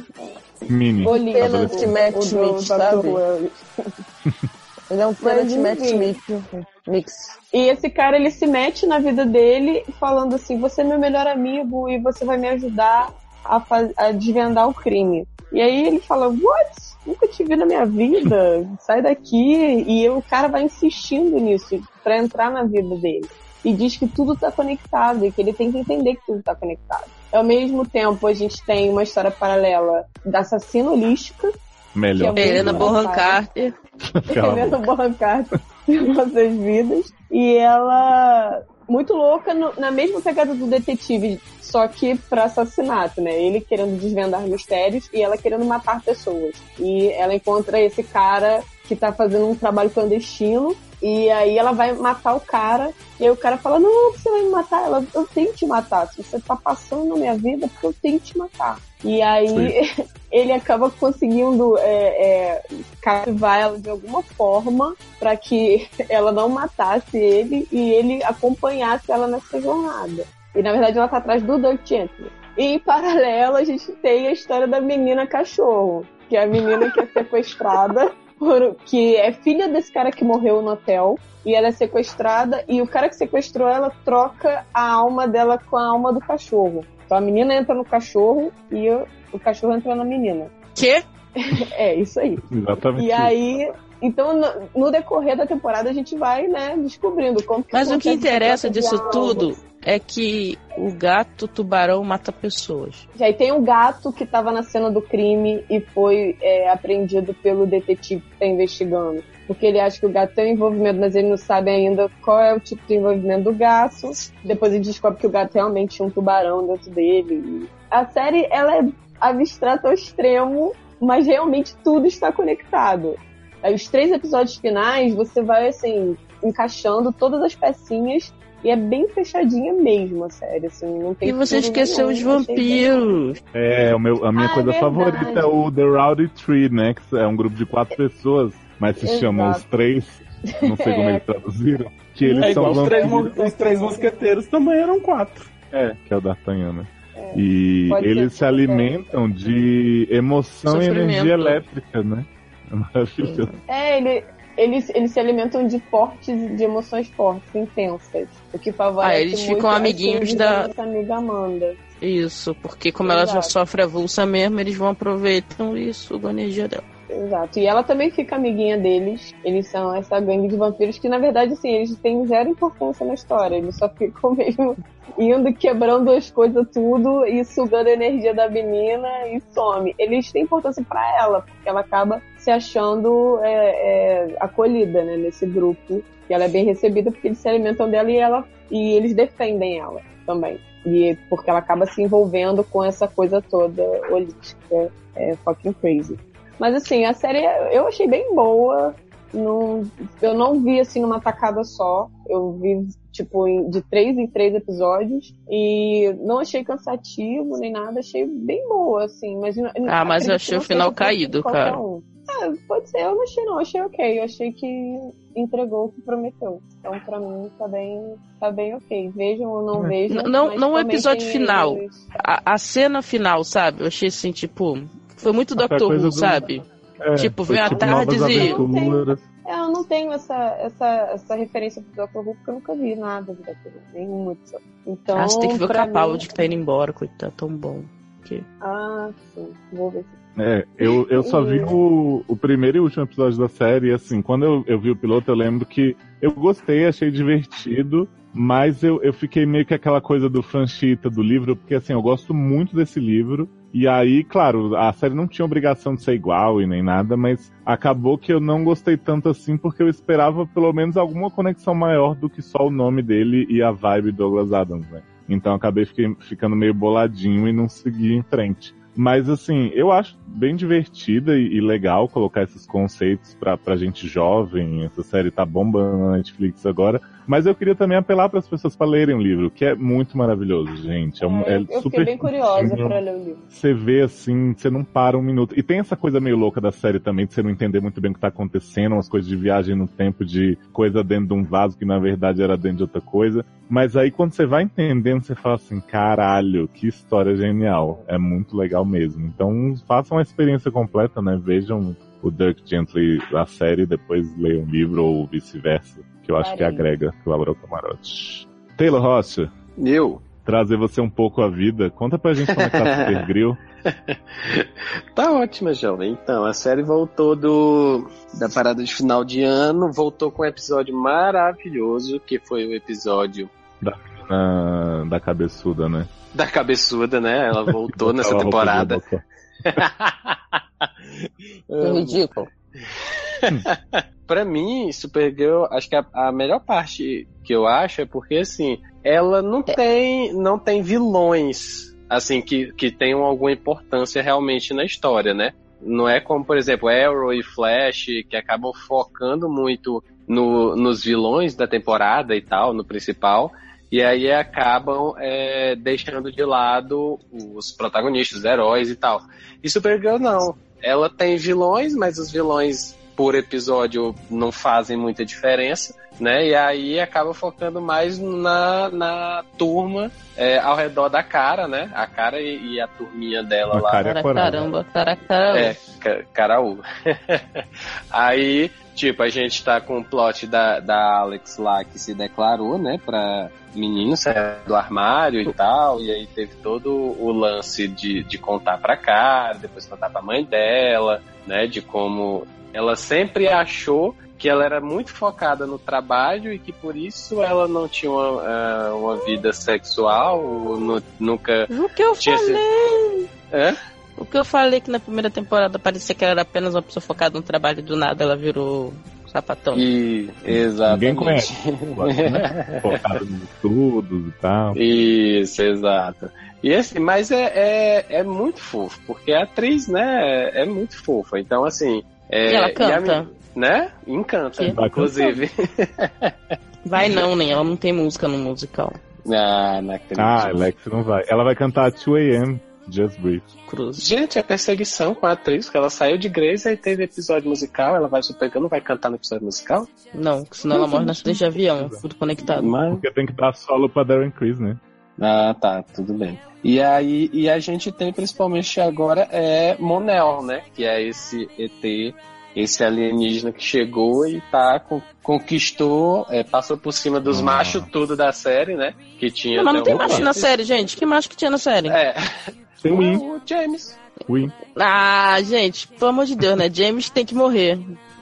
Mas que tem que morrer tem, né? Mas assim, pelo menos ainda que eu mesmo saiba mesmo se não tivesse Mon-El na série, ninguém ia estar shippando ele com o cara, gente. Ele é muito merda. Não, isso com certeza. Isso com certeza. Ah, sim. Quer dizer, isso com certeza não, porque eu não assisti a primeira temporada, né? Eu vi uns 4 episódios. Mas assim... Ele piorou muito, Mas pelo que o pessoal fala, piorou bastante. E assim, o ator que faz o Mon-El, ele tem uma química com a Supergirl que é, assim, incrível, né? Então, tipo, do momento que ele apareceu, eu já tava shippando, assim, de primeira, eles dois e tal, e aí ele começa, ele primeiro faz esse gênio mais rebelde, de que, eu sou ET, eu tenho poderes, mas eu não quero ajudar ninguém, não sei o que e tal.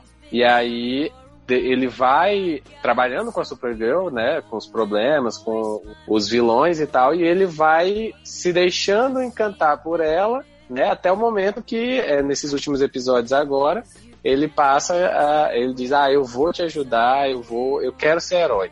E aí... porque ele era mais responsávelzinho, ele tava nem aí, queria sair pra beber, brigar no bar. Era aquele bad boy e tal, tava conhecendo a Terra e tudo, então tinha esse plot.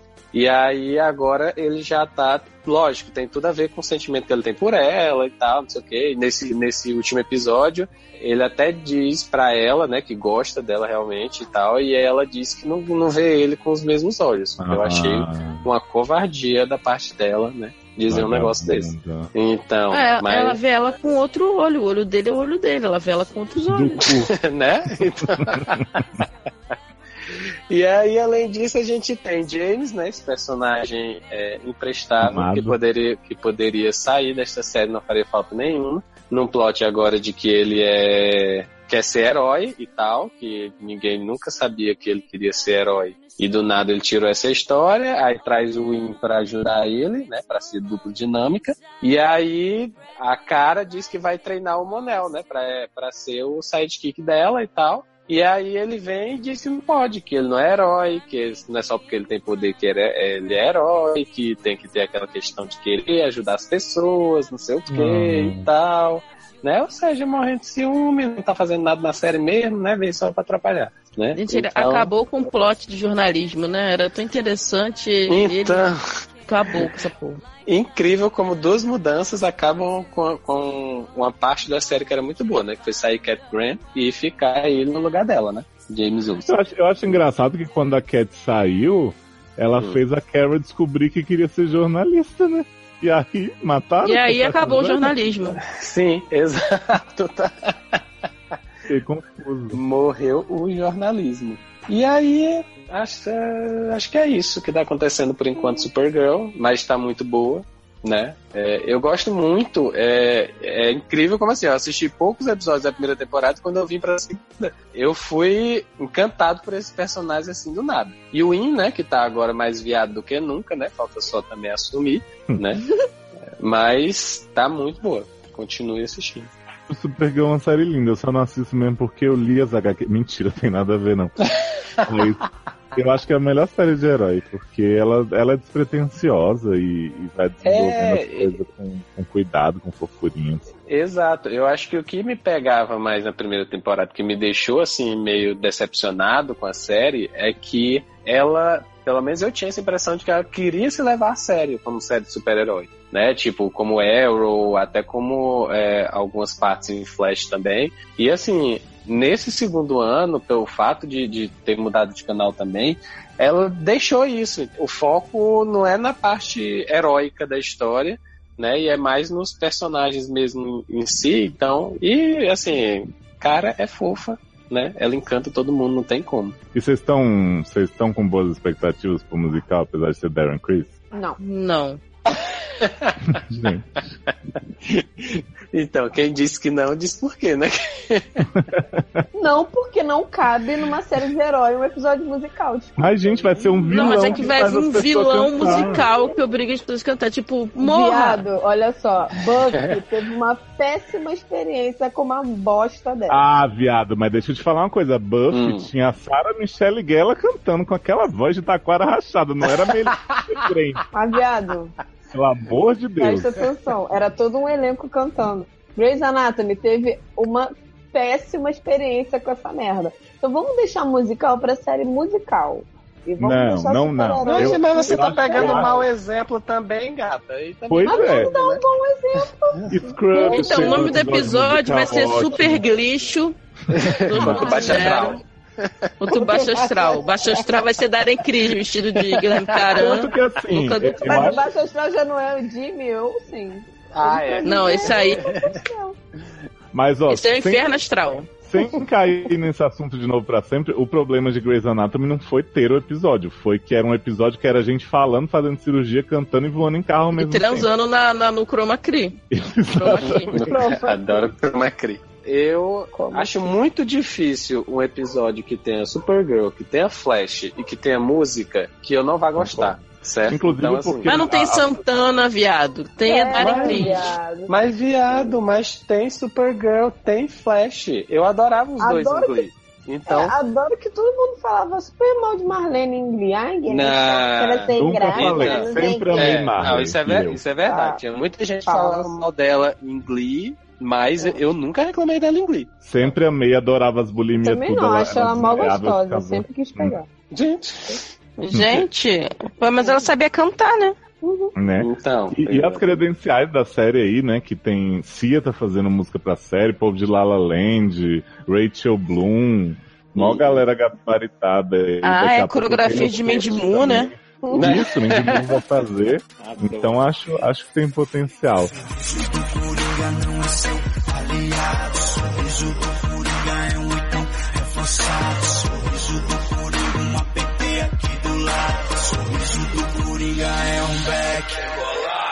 Continuando nessa vibe de heróis de DC Legends, né? Essa empresa que os filmes tudo são abandonados, a direção e os roteiros mudam e Ben Affleck desiste, vai fazer o Demolidor de novo. Vamos falar do que tá rolando de bom aí na TV ainda, que é Gotham, né, Erika? É, menino. Eita. Gotham foi uma surpresa É o ingrata. melhor Coringa que você respeita? Olha, Gotham foi uma surpresa ingrata, porque agora eu tô com vontade de continuar vendo essa merda. Conta pra nós o que tá rolando. Sendo que tem Ben Mackenzie e Morena Baccarin, né? Então, é viado, tenso. né? Mas tem um menino de Shameless que é maravilhoso, que faz o Joker, que morre e volta e causa E o na melhor vida de tudo é o do Joker, porque ele tem que ser lacre, né? Porque o nome de Joker é Jerome Valesca, né? Então mama, pega no meu grelo e mama, me chama de piranha na cama. Minha sota quer gozar, quero dar, quero te dar. Oi? Gente, adoro. Cultura meu do filho. lacre? Cultura do lacre. Ele inventou trabalhar na cultura do lacre. E aí ela tava morta, né? Morri. Jerome Valesca tava Queria morta. estar morta. Ela é tipo, seguir o conceito de Dani, né? Que é morrer, morre. Quer morrer, morre. Aí Jerome Valesca tava morta, sorrindo no seu caixão criogênico. E aí um rapaz lá que tava aprendendo a ressuscitar pessoas falou assim: agora eu já tô com um gabarito, currículo pra ressuscitar Jerome, que eu vou fazer o J-Day, né? O dia da zoeira, a anarquia total, trazendo Jerome de volta, né? Pro culto dos palhaços lá. O cultural. Só que aí dá um problema lá na hora de trazer Jerome de volta, e ele não consegue. E a polícia já tá chegando. Aí o que ele tem a grande ideia? Vou arrancar a cara de Jerome e colar na minha cara. Sempre Né? uma boa, né? Porque o pessoal quer ver Jerome. E vai ver, só que é a cara dele colada na minha. E deixa Então era Jerome outro lá sem... travestido. Isso, aí deixa Jerome lá morto, sem cara, e vai lá fazer pregação pros maluquinhos lá do culto do palhaço. Aí Gente, começa a falar que, tipo, Obama, Peraí, todos somos Jerome. Tu tá me dizendo que Jerome tava morto, porque essa parte eu ainda tinha visto na série. Que ele morreu, Jerome aí Aí tiraram a cara dele, botaram em outra pessoa e essa outra pessoa é que tá viva. Uhum. Calma, nem, calma que piora. Aí o que acontece? Ele vai lá, faz o culto, ó, aí ele começa a convencer as pessoas, todos são Jerome, né? E aí todo mundo, então todos somos Jerome, vão continuar na zoeira. Vingança, né? Todo mundo com as máscaras de Jerome na rua. Isso. Aí Jerome é achado lá pro comissário Gord, que leva ele pro necrotério lá, Morena Baccarin vai lá, né, fazer a autópsia do homem, quando de repente o homem tá vivo, sem cara. Gente. Oi? Viado. Essa porra é Grey's Anatomy. Peraí, então deixa eu entender. A gente tem um ator que fazia o Jerome interpretando outra pessoa com a cara dele e a gente tem um ator sem cara interpretando o Jerome. Não, Jerome é o sem cara. O outro cara botou a cara de Jerome em cima da cara dele. Mas o menino de Shameless faz os dois papéis? O de cara de Jerome e o Jerome sem cara? Não, garoto, ele arrancou o rosto do cara e tá usando como se fosse uma máscara, caralho. Qual a dificuldade de entender isso, velho? Sim, mas é outra pessoa. É outra pessoa. O cara que arrancou a cara dele, que queria sair, ele não conseguiu, arrancou a cara. Cara, é interpretado. É o Jerome! Mas qual ator? É o que faz o Jerome, é o Jerome, não tem outro Jerome. Tem um cara que tá com a cara dele, mas não é ele, pô. É uma máscara. Arrancou a pele. Não tô entendendo. Não, mas assim, então, é o mesmo ator interpretando o Jerome e o outro com a cara do Jerome. É isso que eu queria saber. É uma máscara. O Jerome é o mesmo ator que sempre fez o Jerome. E o ator que não. É o contrário. O cara, então esse ator, na verdade, é duas caras. Não é o Coringa. Já é duas caras, é outro personagem. Então, é isso que eu fiquei confuso. Mas eu também não entendi, não. Então, aí o Jerome acorda sem rosto e aí começa a falar com o Baccarin lá. E o Baccarin todo assim, né? Foda-se aí que você tá sem cara, tô cagando, não tenho medo de você e tal. Aí ele lembra que a última coisa que ele tentou fazer foi matar Bruce Wayne, né? E aí ele fica assim, porra, o que eu vou fazer agora? Aí ele se veste de policial. O que eu vou fazer agora? Porque já tá tudo meio um caos, porque a galera do culto fica aloprando na cidade. E aí ele vai lá e vai atrás do cara da cara dele. Vai atrás da cara. Aí ele consegue pegar o cara. Da Supergirl? Supergirl? Gente, crossover. Né? É o filme da Liga que vai surgir. Eu acho. Aí ele consegue achar o maluco que tava sendo preso pelo Gordon lá, só que o Gordon dá mole, não sabe que o Jerome tá vivo. Quando o Baccarin avisa, cadê o homem? Já foi levado pelo Jerome.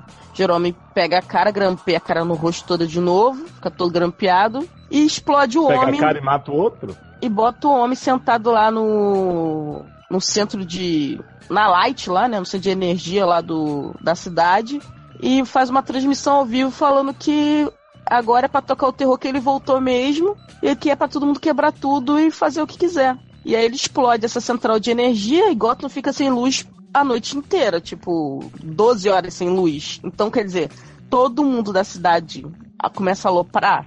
Até as pessoas... né? Isso. Até as pessoas comuns começam assim, tipo... Tem umas falas muito interessantes que ele fala, que tipo, as pessoas só estão fazendo o que elas querem, tipo, elas percebem o quê? Eu queria muito matar a minha mulher que é chata pra caralho, não sei o quê. Não faz diferença, você pode matar ela, whatever, sabe? Tipo, ele meio que dá uma anarquizada total na cidade, né? Começa a invadir a delegacia, tudo começa a ficar um caos. Gosta desse plot da anarquia. E aí é muito bom, e aí ele vai na casa do Bruce Wayne, pega o Bruce Wayne, Opa! Não, se bem que o Bruce é criança, não pode. Não pode. Mas acho que ele já deve estar com uns 17 anos já. Gente, já tá, daqui a pouco é o Ben Affleck, né? Como assim, gente? Porque ele tá malhando e tudo lá, tá lutando. Tá que nem o Art, Mas, gente, né? ele tinha, sei lá, 8 anos, 10 anos. Sim, quando a primeira temporada ele tinha essa idade. Mas ele, no mínimo, ele tem uns 16, porque ele já tá bem alto, ele tá da altura do Jerome. Érica, o que eu quero saber é só o seguinte. Em algum momento o Jerome chega pra Gotham e fala: agora vai começar a putaria! Vai começar a putaria.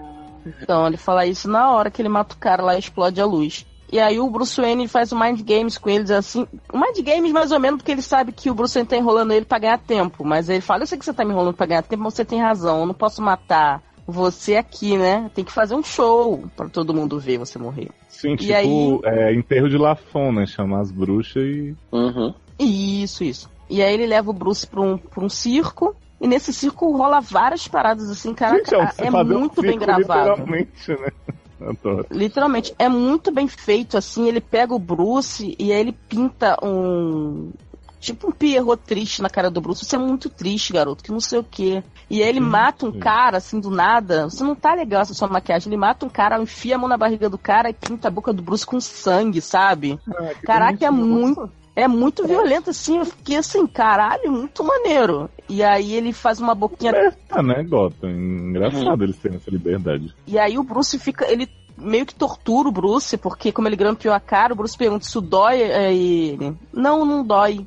Aí ele vai e começa a grampear o braço do Bruce. Aí o Bruce fica resistindo, assim, até a hora que ele não aguenta mais. Fala, ai, tá doendo. Aí, então tá, chega de brincar de dor, vamos brincar de outra coisa. Caraca, ele é muito maneiro. Ele fala várias paradas pro Bruce, assim, que você vai vendo que vai moldar o caráter do Batman, sabe? Érica, quando eu falar pra você assim, para, tá doendo. Você tem que falar o que pra mim? Vamos brincar de outra coisa, né? Tá aprendendo com essa série? Quando a Erika estiver te grampeando, né? Então, eu acho que fica essa questão aí no ar. Mas aí, meu filho, você tem que falar no momento assim que tá tranquilo. Se for um momento de tensão, já não dá mais tempo. Aí o que acontece? De tesão. Tô grampeando o clítoris e você ficar com esse menino. Oi, ai, que dor. Só de você falando. Ué, gente, final, não é pra ser violento? Ele amarra o Bruce num toco assim no meio do picadeiro e bota um monte de bomba, tipo Acme. Ele bota uma bomba dentro do... Adoro referência, tipo Acme. É bem Acme mesmo, que é um canhão gigante, ele enfia uma bola gigante, aí enfia um monte de ferro, um pedaço de faca, porque ele quer que estoure e corte ele todo, sabe? E aí todo mundo zoando, aí chega a polícia e tal, e o Bruce tá lá pra ser atingido, e o que o Bruce faz? Ele tira da pele o grampo. E aí consegue se soltar do... Faz a Michelle do 3%, né? Foi uma emergência.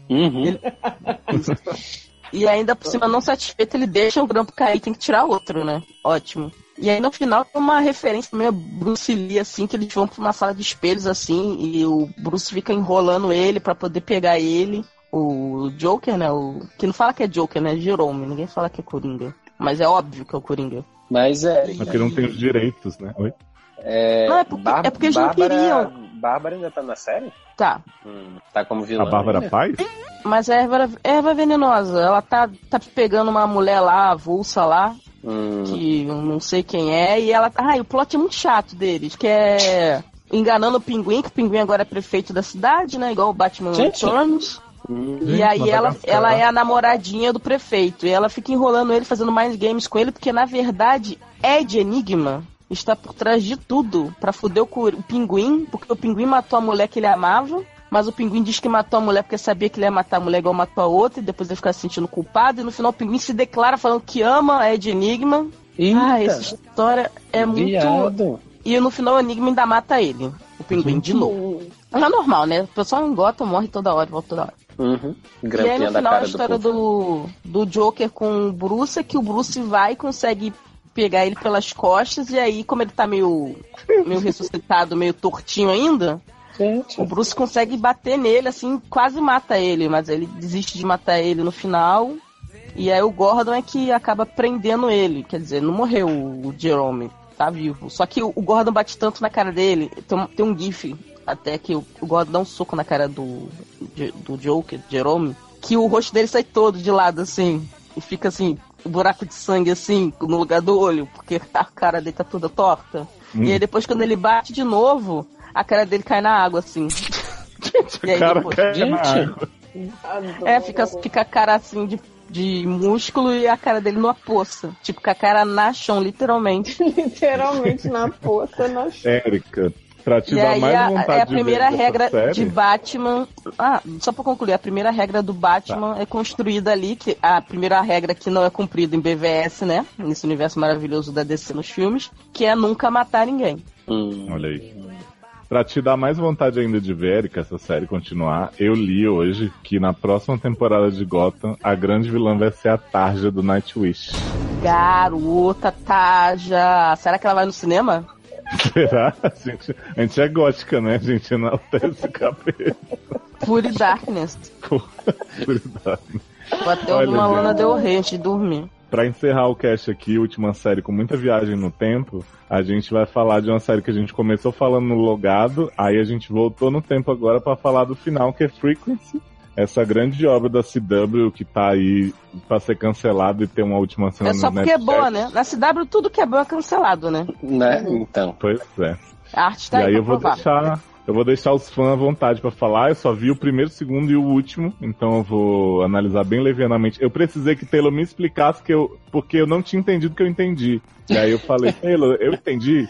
E aí ele me explicou que eu entendi mesmo, e foi um final muito bom, mas eu quero que vocês falem da temporada como um todo, né, de Detective Raimi, que é o nome da mulher, My Name is Detective Raimi, Pai Gato, tudo que eles aprontaram. Dá licença, se a mãe dos dragões pode dar todo um título pra ela como nome, Né? a mulher também pode, maravilhoso. Adoro. Bom, assim, eu achei a série boa, Uma bosta, não até fala. porque, né, fiquei com o cu na mão nos 2 últimos episódios e numa faceta horrível de ver e acabar logo, porque eu queria saber logo o desfecho daquilo tudo.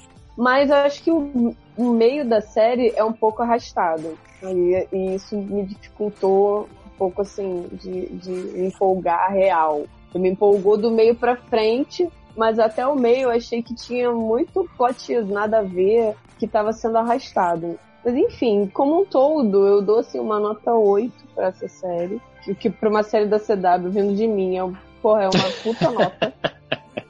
Mas essa série não parece da CW, ela parece que foi pega do lixo de algum outro canal. É verdade. Não Exatamente. parece, não. Exatamente. Até assim, os efeitos, né, que conhecidos e tal, da CW, estavam melhorzinhos e tal. Então, assim, acho que é uma boa série policial pra você ver sem criar muitas expectativas até o meio. Ature até o meio. E do meio pra frente ela fica bem dinâmica e vai desvendando mais coisas do que... É tipo Dalton Abbey. Não. Porra! Dinâmica. E não abre tantos questionamentos, entendeu? Vai só respondendo e cada vez que vai respondendo você fica naquela, caralho, agora responde isso. E no final das contas o que a gente queria saber mesmo é quem era o Rochinol. E pra mim foi super satisfatório o final. Na verdade, eu queria que tivesse terminado no 12º episódio, foram 13? O penúltimo, no penúltimo, porque eu achei, assim, foda. O que acontece no 12º, que eu não vi, só vi o 13º? No 12º, a Raimi consegue prender Detective Raimi. Ela, na realidade dela, ela consegue prender o Rochinol. O pai, né, no caso. Não, ela, ela consegue prender ele, render ele, no caso, né? Então, mas quem ela acha que é o Rochinol, na verdade, é o pai dele. Sim, é o pai do Rochinol. Sim, o pai do E aí, É o senhor contando que o pai dela, da Raimi, na realidade dele, o Frank, né? Frank? Isso. Não lembro o nome de personagem nenhum. O Frank, contando que o Frank teria matado ele em 1995 ou 96, sei lá. E aí, contando com isso, ela dá um tiro na cabeça dele, achando que tudo vai mudar depois. Só que não muda, porque o pai dela sofreu um acidente de carro. O cara que tava na mala do carro dele, né, que tá levando, por exemplo, pro meio do mato pra poder matar o cara foge. E aí, nada muda e ela fica, what the fuck? Meu Deus, isso tinha que ter mudado, o que aconteceu? E aí, até ela falar com o pai dela, ela fica meio perdida. Porém, contudo, entretanto, temos, eu não sei se é no 12º, acho que já é no final do 12º, a gente tem o retorno da mãe de Rain. Sim, no final. O 13º já começa com ela vendo que tá tudo certo, que a mãe tá viva, né? Noivo dela continua sendo noivo dela, né? Só que ela tá bolada porque ela fala assim, né? Alguma coisa tá estranha aqui. Faz o arte de Orphan Black. Exato, eu não assim, se fosse esse negócio. Porque assim, eu achei. Perfeito. Exato, mas tipo, eu também, assim, eu vendo a série, porque eu não sei se ela assistiu a série, né? A personagem. Mas, se eu tivesse visto, eu também tinha achado muito estranho, assim, que tipo, eu resolvi um problema lá do passado e aí ficou tudo normal. Eu acharia que tinha alguma coisa errada. como eu achei, na verdade, que a mãe dela não ia voltar realmente, né? E ela ia descobrir eu fiquei com muito com o cu na mão da mãe dela no voltar. Pois é, exatamente. Exatamente. Quando começou todo esse negócio aí, eu disse, cara, mãe, ela vai arrumar este troço e não vai voltar. A mãe dela não vai voltar e vai dar uma outra merda, pior ainda por cima, né? Mas aí, quando a mãe dela voltou e foi no penúltimo episódio, daí eu fiquei, tipo, Mandy, e o último vai ter o quê, né? Porque a gente já sabe que a mãe dela voltou, né? Então nem precisaria. Mas deixou aquele teaserzinho Sim, exato, do filho dele, meio creepy. Ai, odeio, gente. Mona passando na frente da casa com capuz. Chega, cancela pelo pelo amor de Deus. Mas aí eu falei assim, deixou em aberto porque até então eu não sabia que o menino era o Roxinol. Então eu falei, deixou em aberto que de repente o filho pode continuar a obra do pai. E isso tem um impacto na vida da Raimi na frente, mas o Roxinol tá preso, né? E a mãe dela tá viva. E o pai dela também, no passado. Então tudo certo. O que eu achei muito legal do episódio em si, e foi até por isso que eu fiquei um pouco confuso, porque eu acho que eu fiquei igual a Detective Raimi, né? Estranhando, tá tudo muito bem. Porque começou tudo muito bem, rolou um monte de merda no passado e no presente, e no final das contas não mudou aquela realidade dela ali. Ela continuou tudo de boa, fora a Mona passando do lado de fora da casa. Tipo assim, o pai dela continuou só morrendo no acidente de carro 5 anos atrás, né? Ele levou um tiro no passado, mas ficou de boa, salvou a mulher. A filha ficam gritando onde tá Raimi, ela aparece, tá tudo. Então, assim, achei ousado até a série começar o episódio tudo bem e terminar tudo bem, mesmo com tudo que aconteceu, porque você sempre espera assim, cara, começou o último episódio com a mina feliz, tá tudo certo, ou vão matar o noivo, ou vão matar o pai de novo no passado, porque era pra dizer que era pra isso acontecer desde o início. Então achei tão bom eles terem mantido ali a salvação.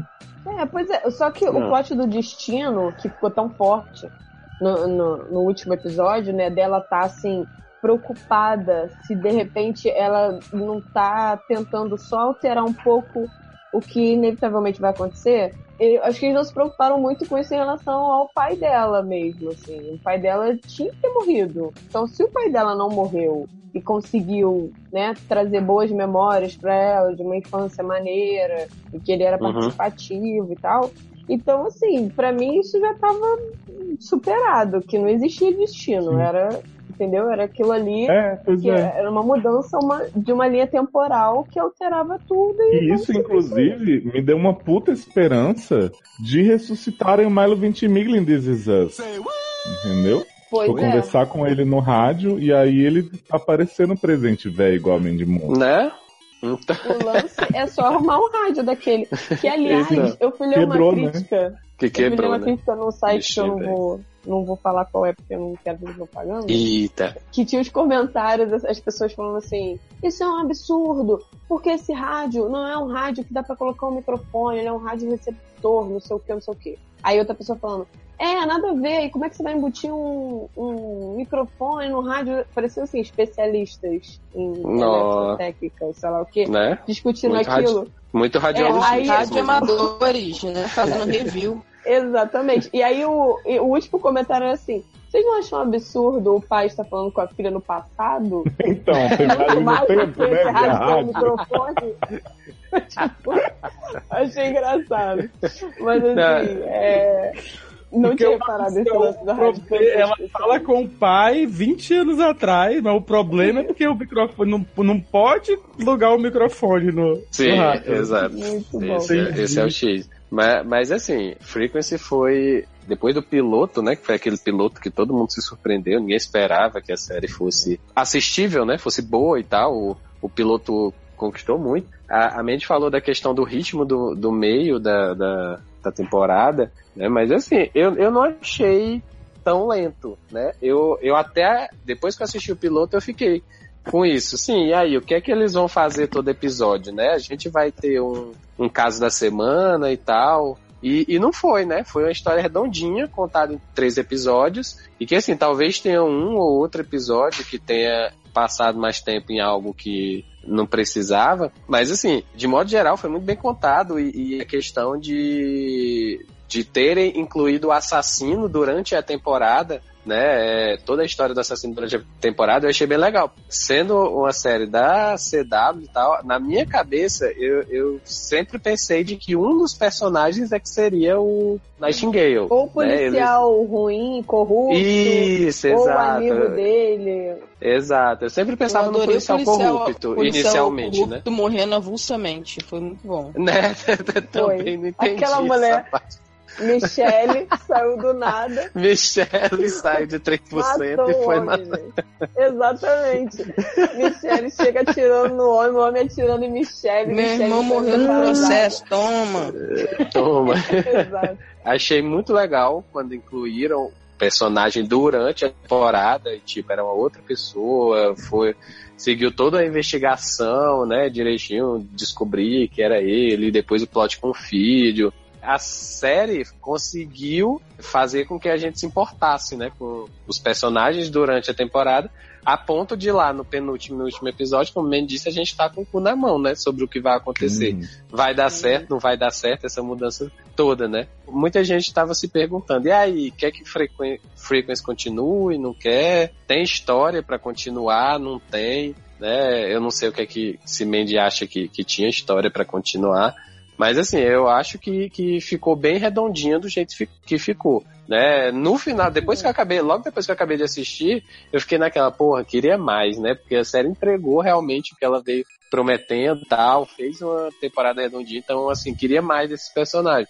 Mas aí depois, depois da emoção do final, né, eu fui parar pra pensar e disse, não precisa mais, né? Poderia ter sido, inclusive, vendida como Limited Series.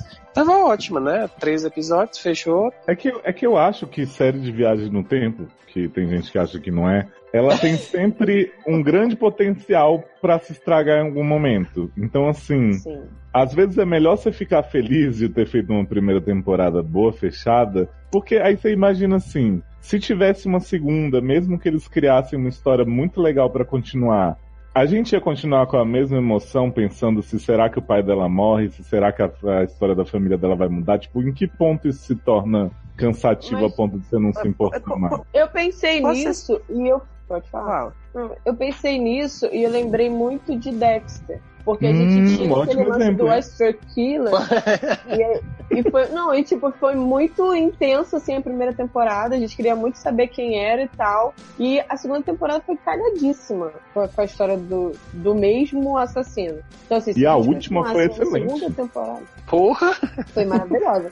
E aí, se a gente continuasse na segunda temporada ainda falando sobre o Rochinol, entendeu? Uhum. Se eles esticassem isso, eu acho que ia cagar. Ou ela ia ficar fadada a ser procedural. Entendeu? Pois é, exato. Mas assim, ao mesmo tempo como eu achei que a primeira temporada fosse procedural, né? E eles conseguiram focar num único crime e tal, né? Você pensa que numa segunda temporada eles poderiam focar em outro, não sei, em outro crime ou em outra situação e estender isso pelos mesmos 3 episódios. Mas aí também seria meio que um repeteco já da primeira, né? Então... O que vocês acham de Frequency ser uma... Ai, como que fala essa merda quando cada temporada é uma história? Tipo... Antologia. E aí na segunda temporada ser uma pessoa que ouve um podcast que é de gente do passado falando pra ela. Porra! Poder, né? Claro. Acho. E aí a pessoa... CW paga nós. E a pessoa tá se perguntando como gravaram esse podcast sem microfone. Mas todo mundo que escuta podcast do passado, gente, que ele já foi gravado quando a pessoa tá escutando. What? Acho que a gente tá no Bad Place, Luciano acabou de digitar. Ele é adorado.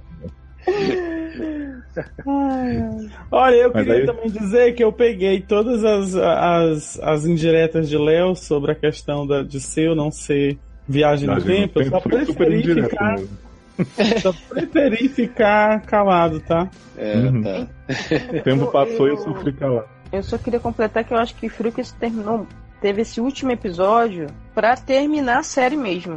Acho que eles sabem que não vão voltar. E aí eles fizeram esse último episódio pra meio que fechar ali e ficar aquele misterinho, mas tipo, bem rasinho, sabe? Tipo, sim, como é que eu vou falar com o papai de novo e o Nightingale tá vivo e solto, né? Por isso que começa bem o episódio e termina bem. É tipo, não tinha como terminar mal, porque a gente não vai ter outra temporada pra continuar essa história, entendeu? Até mesmo porque Peyton List queria ficar falando com o pai forever, né? E o pai dizendo, filha, vai viver a vida, larga larga a rádio. Dela não falar pro cara, não. Se eu falar pra ele, vai mudar tudo. Vai mudar o quê, cara? Esse cara nem é pai da tua vida, é o namorado.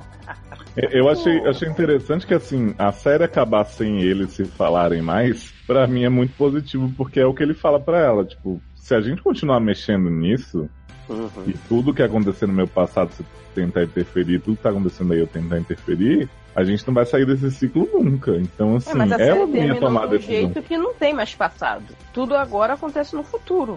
Não, o passado sempre existe na nossa vida, Érica. Por mais que você tente desapegar, ele tá lá. Entendeu? É uma coisa que vai nos perseguir. Não, porque do jeito que terminou, só dá pra mudar as coisas agora no futuro que ela é velha. Porque não tem mais rádio. De férias, né? E o cara tá na época dela. Então, tipo, não tem como ficar mudando. Mas ela pode achar um walkie-talkie, gente. Não, eu fiquei pensando nisso, sabia? Tipo assim, caralho, aí eles destruíram o rádio, beleza. Aí dá uma louca na CW e fala, não, vamos renovar. Faz o quê? Uai, gente, aí o povo lá da África que reformou o Van Damme, dá o outro rádio pra ele. Mas assim, queria só dar o destaque também pra esse personagem que é gordo, né? Que foi um personagem assim que entrou do nada. Que entrou do nada e terminou em lugar nenhum. Assim, ele não teve uma história de nada. Poderia ser uma árvore que ninguém se importa. No final, sério. Naquele final, quando o homem toma o tiro, aí salva a mulher, vem, cadê minha filha? Cadê minha filha? Ninguém lembra do gordo. Aí eu falei assim, foi o gordo que morreu. Aí ela volta pra casa, a casa tá apagada, mas tá apagada, a festa continuou porque foi gordo, né? Então foda-se. Então. E aí tá, mas aí gordo tava lá. Então tá bom. Gente, esse foi um personagem. E o namorado também tava muito avulso. Tava, mas assim, mas o namorado, pelo menos eu acho que ele ainda teve umas coisas durante a temporada, porque ela se apaixonou pelo outro. E o namorado nessa nova linha ia noivar, ia casar e tal. Então, assim, ainda teve um negócio. Agora, tipo, gordo só aparecia pra fazer piada com ela e tomar cerveja. E comer pizza. E se apaixonar pelo outro namorado dela. Sim, exatamente. Saiu do nada pra lugar nenhum esse personagem. Mas eu gostava dele. Eu quero dar um destaque para Pai Gato, esse homem que eu sou apaixonado desde que ele fez o cheerleader masculino de Teenagers Apimentados, Rileyzinho Smith. É um homem que merece todo o meu amor. Venha ser meu pai, vamos conversar via rádio. Gente. Era uma família que eu comeria toda. Inclusive gordo, né? O pai, a mãe e a filha. Não, o gordo não é da família. E o namorado de Detective Ryan? Sem gracinha, mas charmosinho, assim. Deixa eu ser gente. Tinha o outro também, né? Sim.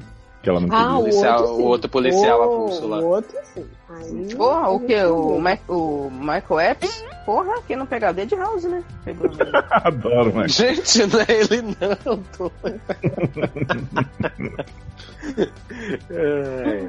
Encerramos então?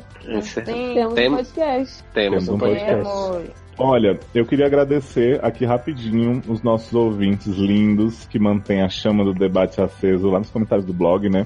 Pessoas que, seja para oferecer outras visões ou só para dizer que eu não sei criticar as peças do entretenimento, fazem com que a conversa role solta lá nos posts. Então, meu muito obrigado ao Barros, ao Levi Ventura, JP Ritzer, Guilherme Honorato, Deb, Darlan, Eduardo Almeida, Felipe Sailer, Marcelo Antunes, Camila P e, claro, toda a família Anônimo. Vocês são maravilhosos. Adoro família Anônimo. Vamos nessa? Eu queria mandar um beijo também especial pra... Gente, cortou. Fala, Eric. Eu só queria mandar um beijo especial pra uma fã minha que tá sumido um pouco do blog, mas espero que volte. Amanda, saudade. Gente, é que a Amanda tá com uma doença que ela imagina a mão dela pegando fogo, se afogando, sangrando e tal. E aí é uma barra. Amanda Knox. Queria mandar também beijo para o Matheus, o Zanon, o Jonathan, que estavam comentando aqui no grupo de seriadores enquanto a gente estava. E Darlan também, né? Que chegou atrasado enquanto a gente falava de Good Place. Quero mandar beijo pra então, Henrique. Tem que mandar um beijo também, sabe pra quê? Pra Cássio e Marcelo, os nossos garotos. Analistas da audiência, exato. Quero mandar beijo pra Henrique, que quer me convencer a ver The 100 pra comentar junto com Pirulito Lies e TVD. Grandes séries aí da década. Também agradecer a presença de Natália no grupo, sempre trazendo informações. E um beijão pra todo mundo. Eu não vou mandar nenhum beijo especial pra ninguém especial. Eu vou mandar um beijo geral pra todo mundo. Não, beijo especial, Taylor. Você viu o que ele falou? Taylor, eu beijo aqui, gente. Bacana. Viado. Beijo aqui. Então, beijo pra todo mundo, foi beijo. Ótimo. Passei mais da metade do cast calado, né? Porque falaram muito sério que eu não assisto, mas enfim. Sofri calado. Na próxima a gente fala de Alcione. Que? Tá bom. E Beyoncé. Viado. Beyoncé saiu do cofre com 2 crianças. Blue Eyed burra pra caralho, deixou a mãe engravidar, agora tem que dividir. Resumo de hoje, né? A mãe de Beyoncé achava que ela era viada, ela saiu do cofre com 2 crianças.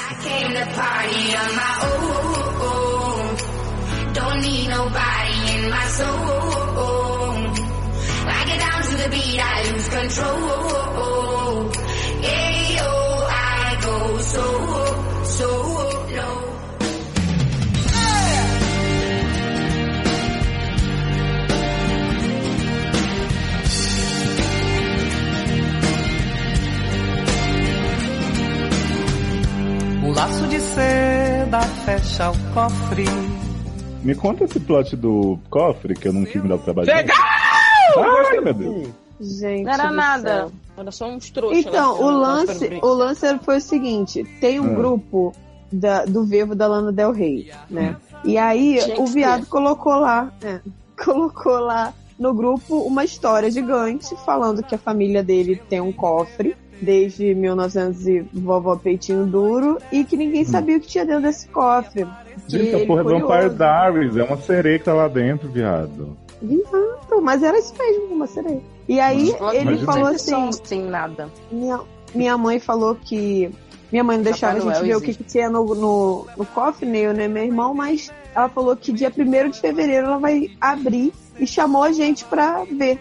Só que eles não moram na mesma cidade que a mãe e tal, eles teriam que ir pra outra cidade. Pra eles pagaram passagem pra ver uma sereia sair desse cofre. Exato. Aí começou assim, o pessoal do grupo começou a subir essa hashtag assim, mas sem pretensão nenhuma. Só eles comentando entre eles no Twitter. E aí foi tomando uma proporção gigantesca, deve estar uma semana falando essa merda. E aí quando foi hoje, virou uma contagem regressiva louca, bizarra e engraçada pra cacete. Era o caminho do labirinto, pra você descobrir que vai ser apresentado dentro de você já. Não, era uma sereia. Porque era o próprio menino. Na verdade, com o rabo. Era uma Isso, com o rabo. Era uma trollagem da mãe do menino falando que aquele cofre representava ele, porque ele tinha contado pra todo mundo que era gay, mas não contou pra própria família. Oi? Quê? Sério essa parte? Porque o cofre. Sim, o cofre eu até retweetei um garoto que falou assim: é a primeira vez que eu vejo um gay sair do cofre. Fez o armário. Mas não faz sentido algum que ele falou. Ai, gente, mas eu achei que fez, sabe? Eu achei interessante. Assim, ela, no cofre tinha um segredo. Mas todo mundo sabia do segredo do cofre? Não, amor, ninguém sabia. O segredo de Brokeback Mountain. Mas ela falou isso. Que todo mundo sabia que ele era gay, menos ele não contou. Menos exatamente. Então quer dizer, a família, ela chegou do cofre, menos a família. Cala a boca, Erika, deixa eu falar. Eu falei assim. A Erika, quando não quer entender uma coisa, não adianta explicar, não. Não adianta, então foda-se, vai ler. Que bosta, tô tentando explicar. Porra. E Taylor batendo quebrando a casa também. É isso, então. Mas já cheguei no meio da briga já. Né? Erika não deixou falar, nem começou o que. Não tô falando nada, eu tô quieta. A mulher falou que tinha. Aliás, o garoto falou que tinha outras coisas dentro do cofre. Tinha assim, dinheiro, tinha um pouco de dinheiro, tinha joia, tinha os outros trem. E realmente o cofre ela usava pra guardar coisas que ela queria preservar. Mas ela usou a analogia do cofre pra falar pra ele: cara, não é legal você ficar mantendo segredos da sua família. Você gostou de ficar esse tempo todo. Você gostou de ficar esse tempo todo sem saber o que tinha no cofre. Então, eu não gostei de saber que você tinha um segredo que você estava me escondendo esse tempo todo. Só que não era um segredo da sua família. E quando era gay, né? Não era? Né? Então, Nós estamos falando de quê mesmo? Mal pergunte. Do cofre. do seu copo. Tá. Do cu.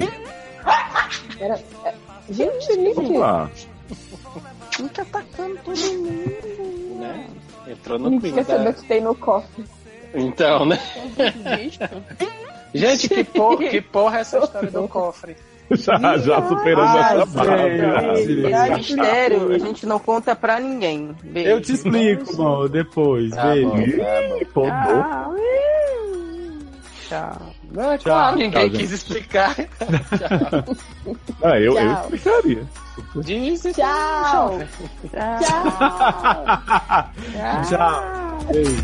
When he gets here, I'm gonna let him know. I'm gonna tell him so. What a lover girl is for. All night long I'll wait for my lover man, 'cause only my lover man can.